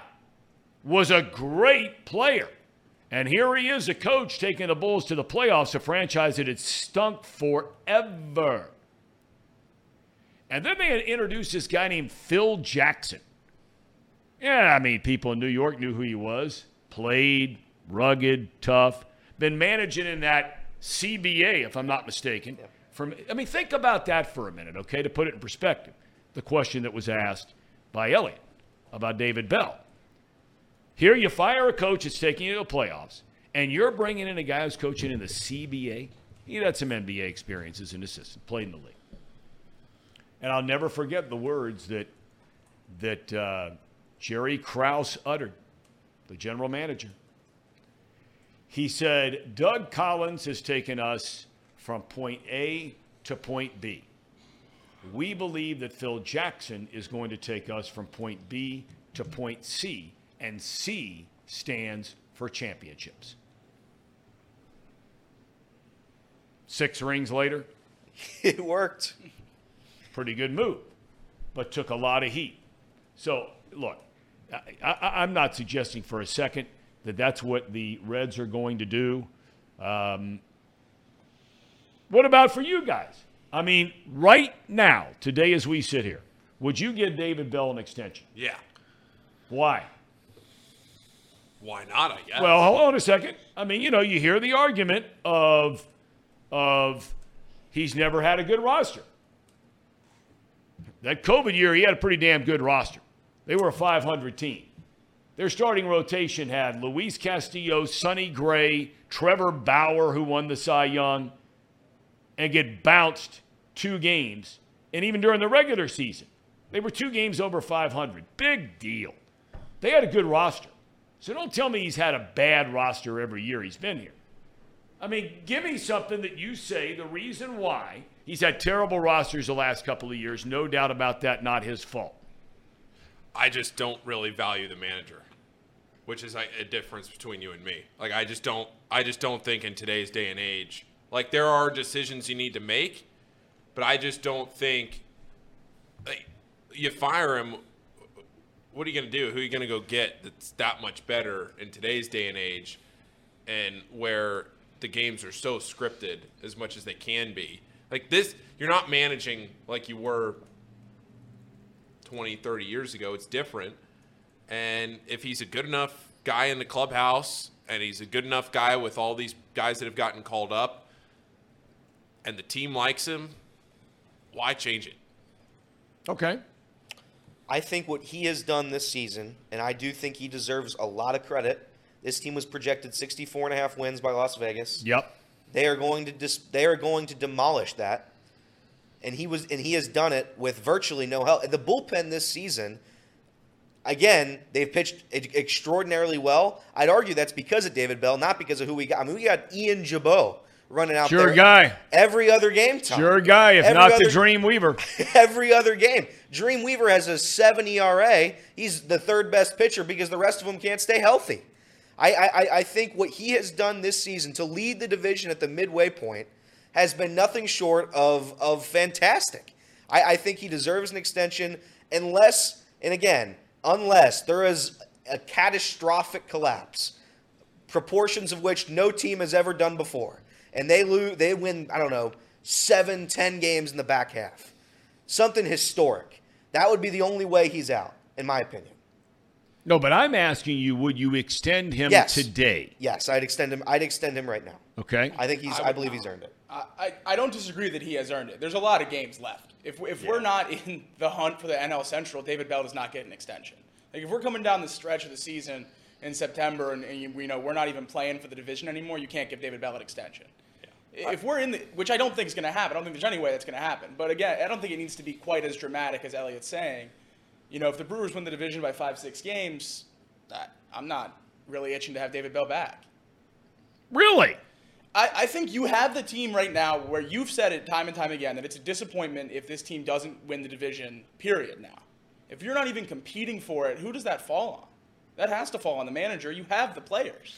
Well, you have the position players. Correct. I don't know if I do know.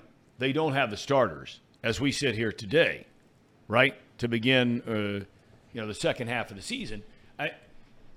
There's nothing David Bell can do about Luke Weaver except run him out there as long as ownership and the baseball ops people are telling you we don't have anybody else we think's any better, right? Yeah. Or until these other guys come back from injury.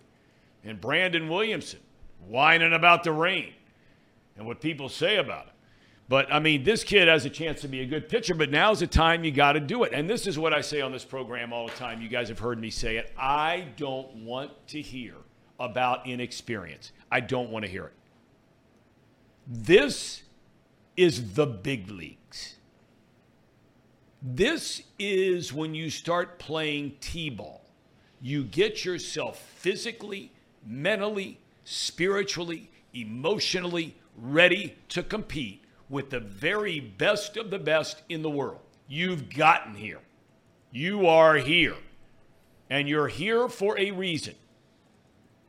So once you get here, okay, it is now time to deliver the goods. Nobody was talking about Andrew Abbott's inexperience, his first 6 starts, when he's picking them up and mowing them down, right? Right. All right, then I don't want to hear about Williamson's inexperience. I don't want to hear about any of it. Just go out there and get the job done. David Bell, he's done a great job. You got to get him some pitching help, though. It has to happen.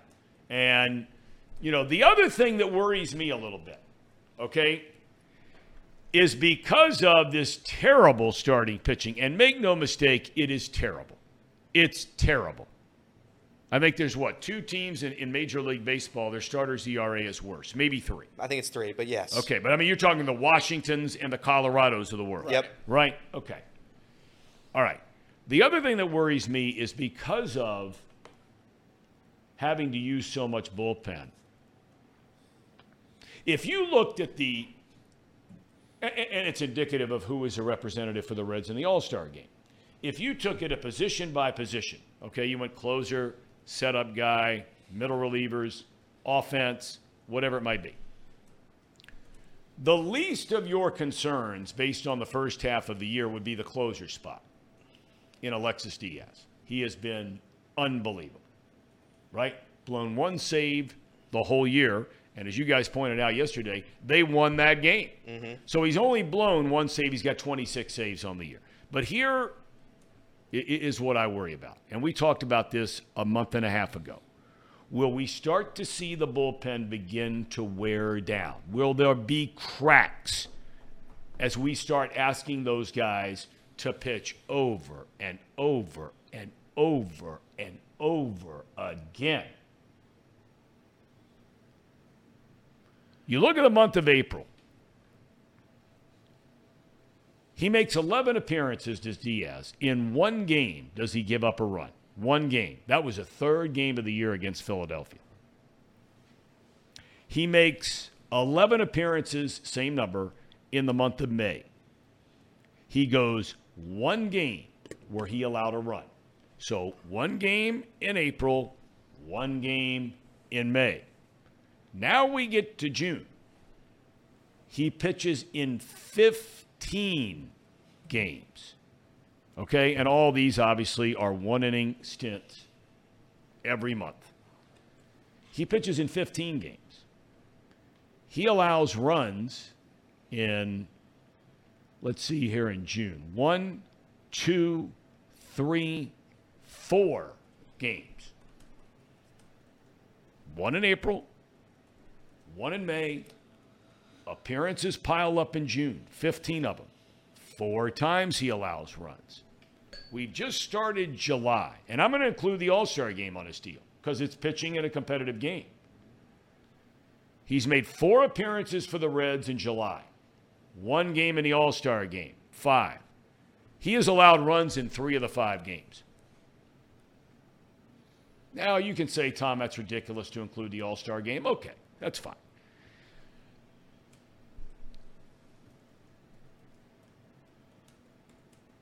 That's a lot of appearances that he's had to make. And I know, again, they're all 1-inning stints. David Bell does an excellent job. His overall numbers are through the roof. 4 innings, 22 hits allowed, 61 punch-outs, 19 walks. But the point is this season has gone on, and that wear and tear has continued on Alexis Diaz. Are we starting to see cracks? Does that tell you we're starting to see cracks, or you just think, doesn't really mean anything? I don't think it means anything yet, but it will happen. If you are going to push him like this, and the bullpen's the starting pitching's not going to help at all, then the cracks will start to form. I don't think yet. I think he's still been solid. More outings means you can allow a little more runs. I think he's going to be okay. I think the Reds are going to be okay and that's a big if the starting pitching can go more than 4 innings a game, which is what they've been really going for the most part for half of the season. Yeah, a lot of people say how much we need starting pitching. I think getting a couple relievers would really help Alexis Diaz. If you can get a legitimate setup guy, not that Lucas Sims isn't, but bump Lucas Sims back to the 7th inning, use Ian Jabot in non-high leverage situations in the 3rd, 4th, 5th when these guys are coming out early. That's what will really help this bullpen, and the guys that are actually good relievers will be able to have less outings and pitch better. So, everyone likes the, starter. Everyone wants to get the Lucas Giolito, the Shane Bieber, but you get 2 relievers. The fact that we have 1 left-handed relief pitcher in our bullpen is a joke in 2023. Get a couple relief pitchers. That'll help this team just as much. Robert Nance in the chat says Diaz, he believes, has a tired arm. He says, check with the Cowboys. The Cowboys said that? Yeah. That would be rare for the He has said that. I don't know if he said exactly a tired arm, but he has made comments about how much we're using Diaz. Yes. Boy, that's surprising because Brantley, we got to get him on the show. I'm gonna call him after the show's over because he's one of those guys where he thinks that a lot of these guys in the bullpen are babied. He used to talk about, he'd show up every single day, even when he was a setup guy initially in actually, he was kind of the middle relief guy in San Francisco when he first came up. Then he works his way into the setup role in front of Rod Beck, then becomes the closer for the Giants before coming over to the Reds. But he talks all the time. Mr. Mo says a Cowboy has said that Diaz looks fatigued. But he's saying it's because he misses and he's missing his arm slot where he needs to be. But anyway, a Cowboy talks all the time about how a lot of these guys are underworked. But again, we'll get him on the show and let him speak for himself. There was one other thing I was thinking about with this team that I thought to myself here in the second half has got to happen.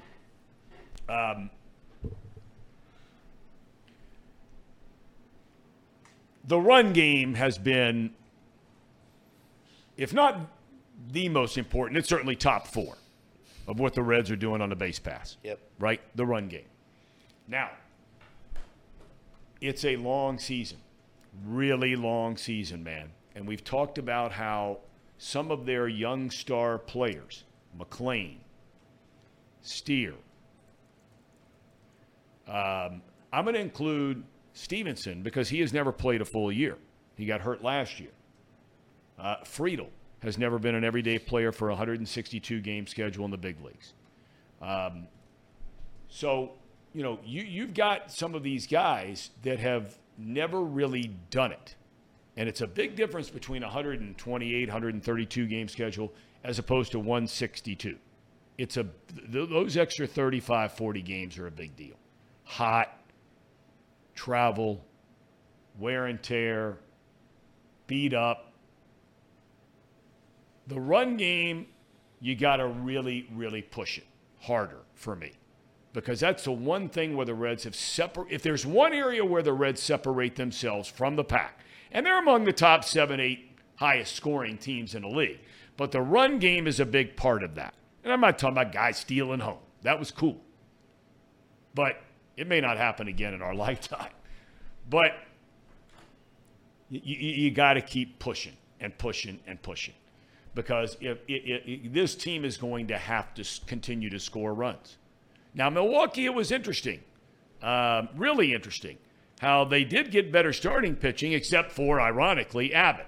Guys threw the ball a little bit better over the weekend, especially Lively on Sunday, which brings me to Craig Counsell, the manager of the Brewers. When I look at the Reds, I would much, and I don't know, see if you guys can look this up. What are the Reds' numbers against left-handed pitching versus right-handed pitching?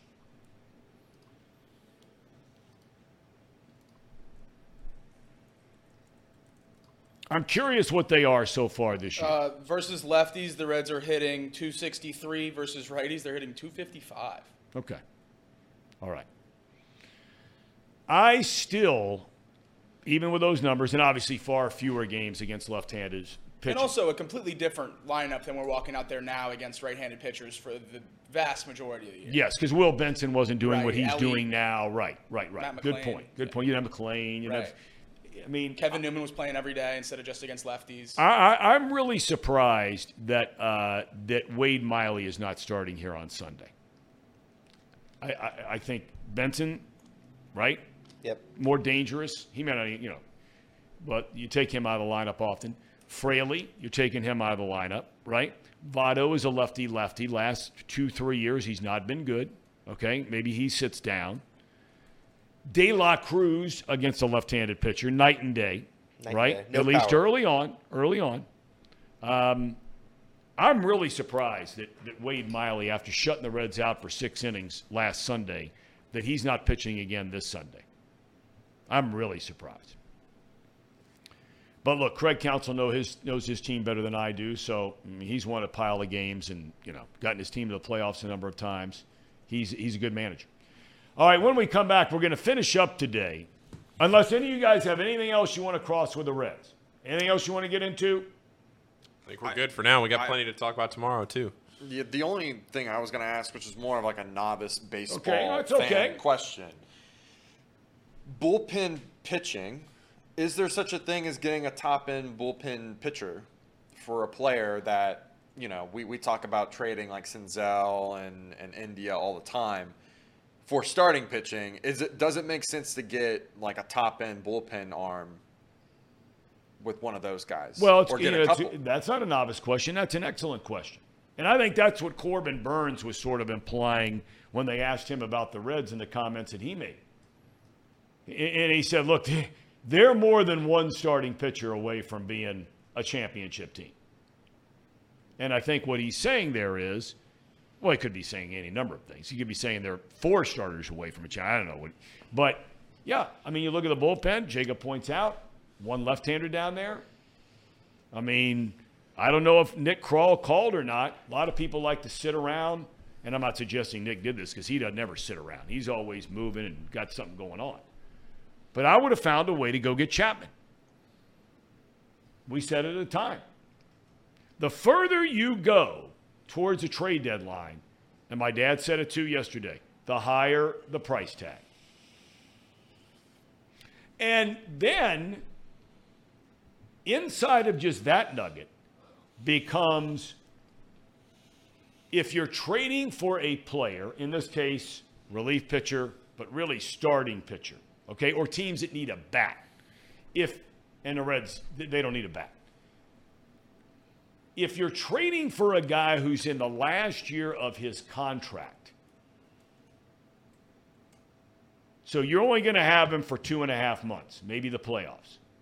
The asking price generally is not nearly as high as it would be if you're going out to get a player and or pitcher that you would have control over for another year or 2 years. So, Shohei Ohtani. Okay, now that's a bad example because you're going to have to trade 8 players for him. But Shane Bieber, his name comes up frequently from the Indians. Shane Bieber is not eligible for free agency. So you would be getting Bieber much like you got Bauer, where you get him for the second half of this year, and then you'll go to arbitration, or if you want to sign him to a long-term deal, sign him a long-term deal. But you have him next year. So that will up the price tag for Shane Bieber, as opposed to some pitcher who, free agent at the end of the year, you got him 2.5 months. You're still going to pay a good price, but not nearly as much as for a guy that if you had him for longer than a year. Does that make sense? Yeah, I mean, I guess what I'm asking is, do we have any bullpen names? You said Chapman. That's one. Is there any other names? I'm sure there are guys out there. I have not yet paid enough attention to it to look at really, because Casey, what you have is you have teams that are wondering whether or not they're in it. Right? Right. The best example of anybody is the Cubs. Corbin Burns went on to say in that same interview, he thinks the Cubs can get back in this thing. He says right now the Reds are a bigger challenge, but he believes the Cubs have the correct personnel to get back in this thing. But if you're the general manager in Chicago and you got Steele and you got Stroman and you got some guys in your bullpen that you like, you're saying to yourself, I got 2.5 weeks to get within maybe 3-4 games, right? Yep. 5 instead of 7, 8. Well, then it will dictate what teams are going to do and who's available and perhaps not available. Gotcha. And there are a lot of those teams out there. I mean, you look at the Angels. I mean, now they got Trout out. Shohei is still there, free agent at the end of the year. They're kind of lingering right on the fringe of that wild card race. That's going to be the single most fascinating topic in baseball leading up to the All-Star break is Shohei Ohtani. Because if you are the Angels, everybody and their brother should be fired. if between now and the trade deadline, they don't have a serious sit-down, nonstop running conversation with Shohei Ohtani's agent to find out whether or not they legitimately have a chance to re-sign him. I mean, it almost has to be like you get the deal done now. Mm-hmm. Because if you don't get the deal done now, you cannot go past the trade deadline. Because if there's any player in baseball, and I'd make the argument, if Mike Trout were healthy and available on the market, you're not going to get as much for Mike Trout as you're going to get for Shohei Ohtani in a trade. Because of what Ohtani can do. Certainly. Pitch and hit. That will be fascinating what's going to happen there. Did you see the comments the Angels owner made? He said that he will not trade the best player of all time. Him himself, the owner. Artie Moreno. He does not want his name tied to that trade. So we'll see what happens there, because if he just vetoes the GM's decisions there, we'll see what happens. Because if they just eat that contract and Shohei walks in free agency, they had an opportunity to set themselves up for decades. Oh, man. I think it's a lose-lose, though, because if you don't set your – so you keep Shohei, right? You miss on the opportunity to, like Jacob said, build for the future. But in doing so, you take the risk that he doesn't want to come back. You know what I'm saying? Or if you trade him, you're trading the best player of all time. I think that's a tough position to be in. I think that's a really tough position to be in if you're the owner. Well, look, I know Artie Moreno. He was one of the original investors of the Arizona Diamondbacks. In fact, he had the most money of anybody, one person. There was a handful of them there that all threw money into the deal to buy the team. But Moreno was involved. Fascinating story. I'd love to get that guy on the show sometime. His whole story is just an unbelievable story about working his way up and accumulating the wealth and so on and so forth. A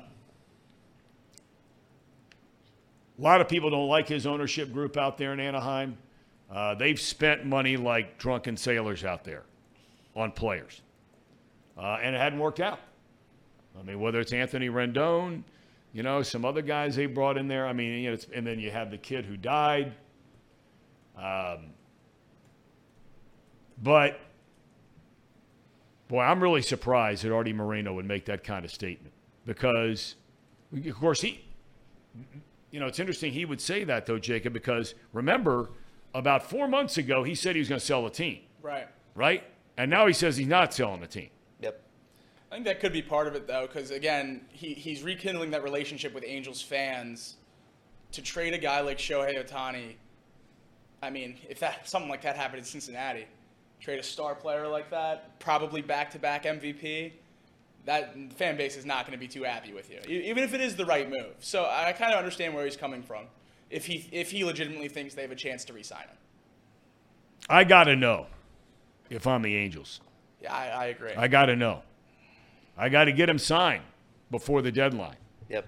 I mean, I got to get him signed because I don't want to go to October.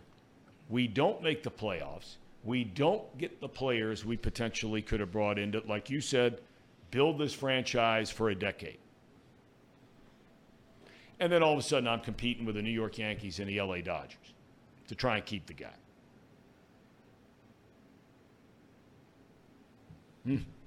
Whatever. Okay, we're good here.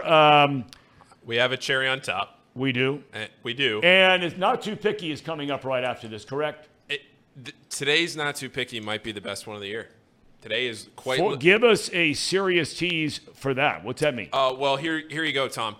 Today is quite literally the only day of the year where you don't have a single thing to bet on. So we're going to do a betting show. So we're going to do a betting show today.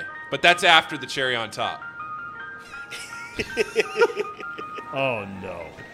So because there is nothing to bet on and there are no sports today, I decided to pull up one of the greatest sports highlights of all time from Bocce.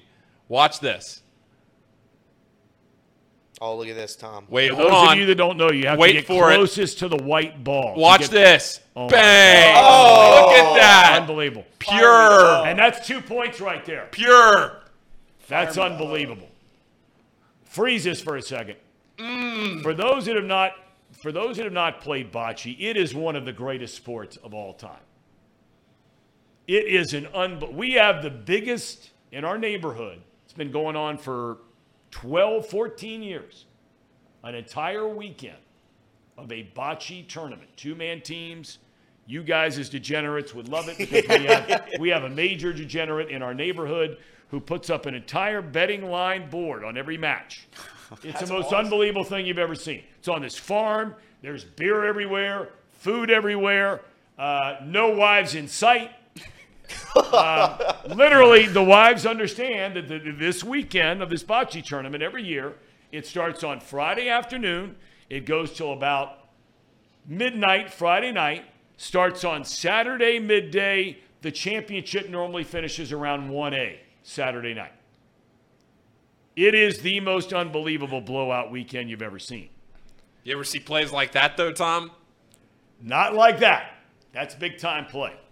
All right, so this ties in how for not too picky? Well, so I was trying to find the most obscure sport highlight that I could since there is quite literally nothing to talk about. I mean, AJ Worst points out Wimbledon and the Scottish Open, but I'm talking about things on American soil here. Is there WNBA today? There might be. I'm sure I don't know if there is, because if there's not, then we might be relegated to the Summer League. I'm sure. I would imagine there is. AJ says you can gamble on Wimbledon or the Scottish Open. Yeah. No, but that's not. Paul's talking U.S. soil. I'm talking about, okay. yeah. All right, my bad. The Barbasol Open's happening on U.S. soil, though, Paul. What? We got the Barbasol Open. What is that? It's a golf tournament with some not big names. I was going to say, everybody's over in Scotland. Scotland. Is that like Corn Ferry? Or is that PGA? It seems to be PGA. There's no way you can bet on a Corn Ferry event. Elliot, what are you going to do with yourself today with nothing to bet on? Tom, what are you going to do? Tom, that's a great question. I don't know. Hot tub bound, maybe? Yeah, I think it's just a hot tub night. It's just a hot tub night. Yeah, I might see a new movie. I might see a new movie, Mission Impossible. Tom went Cruise. last night. I heard that was good. I went last night. Very good. Very good from Jacob. Tom Cruise. Tom Cruise. He might be. He's awesome. He's awesome. He's a phenomenal. I think he might have saved Hollywood. He might have saved Hollywood with all these movies that he's made. Mission Impossible. Did you see? What's Jacob? Help me. The movie. I'm gonna need more. Come on, the Tom Cruise movie that just happened. Everybody loved it. I loved it. Oh yeah, it's fantastic. Thank you. I can't think of what it is. Top Gun. Oh, Maverick. Come on. Jacob, you didn't help me there. But no, I think Tom Cruise is phenomenal. He does all his stunts, Tom. He's flying he does. He's flying out of planes and all kinds of weird. I saw him. They shenanigans. filmed that, of course, the home of the Navy SEAls, right? And where all the fighters go out, right there on Coronado Island. They were filming a couple of scenes from that with Cruise in them. Everybody went crazy. Guys hanging out. I love it. All right, so what are you going to watch tonight? It's Mission Impossible 8, I think. 8. Is it set? No. I think it's 8. Part 1. Part 1. It's 8 part 1. Oh, got it. 7 was the last one. So Mission Impossible tonight, 7 o'clock, Western Hills Cinemark. See you there. Really? Wow. I'll see you there, Tom. Western Hills Cinemark. Luke and I are cooking dinner for the family tonight. Oh, I see. What are we cooking up? We are cooking up pork chops, twice baked potatoes, a little salad, little mac and cheese. Ooh, nice. Tom. Doesn't get better than that, baby. Luke and I are on duty tonight. Where's making our dinner. invites to that meal? Man. Yeah, no invites for the Chatterbox crew. Interesting. Not a chance. They have been instructed to close all the gates down in and around the hood. Twice baked potatoes are mid. What does mid mean? Not good, which is a horrible that is a take. horrible take.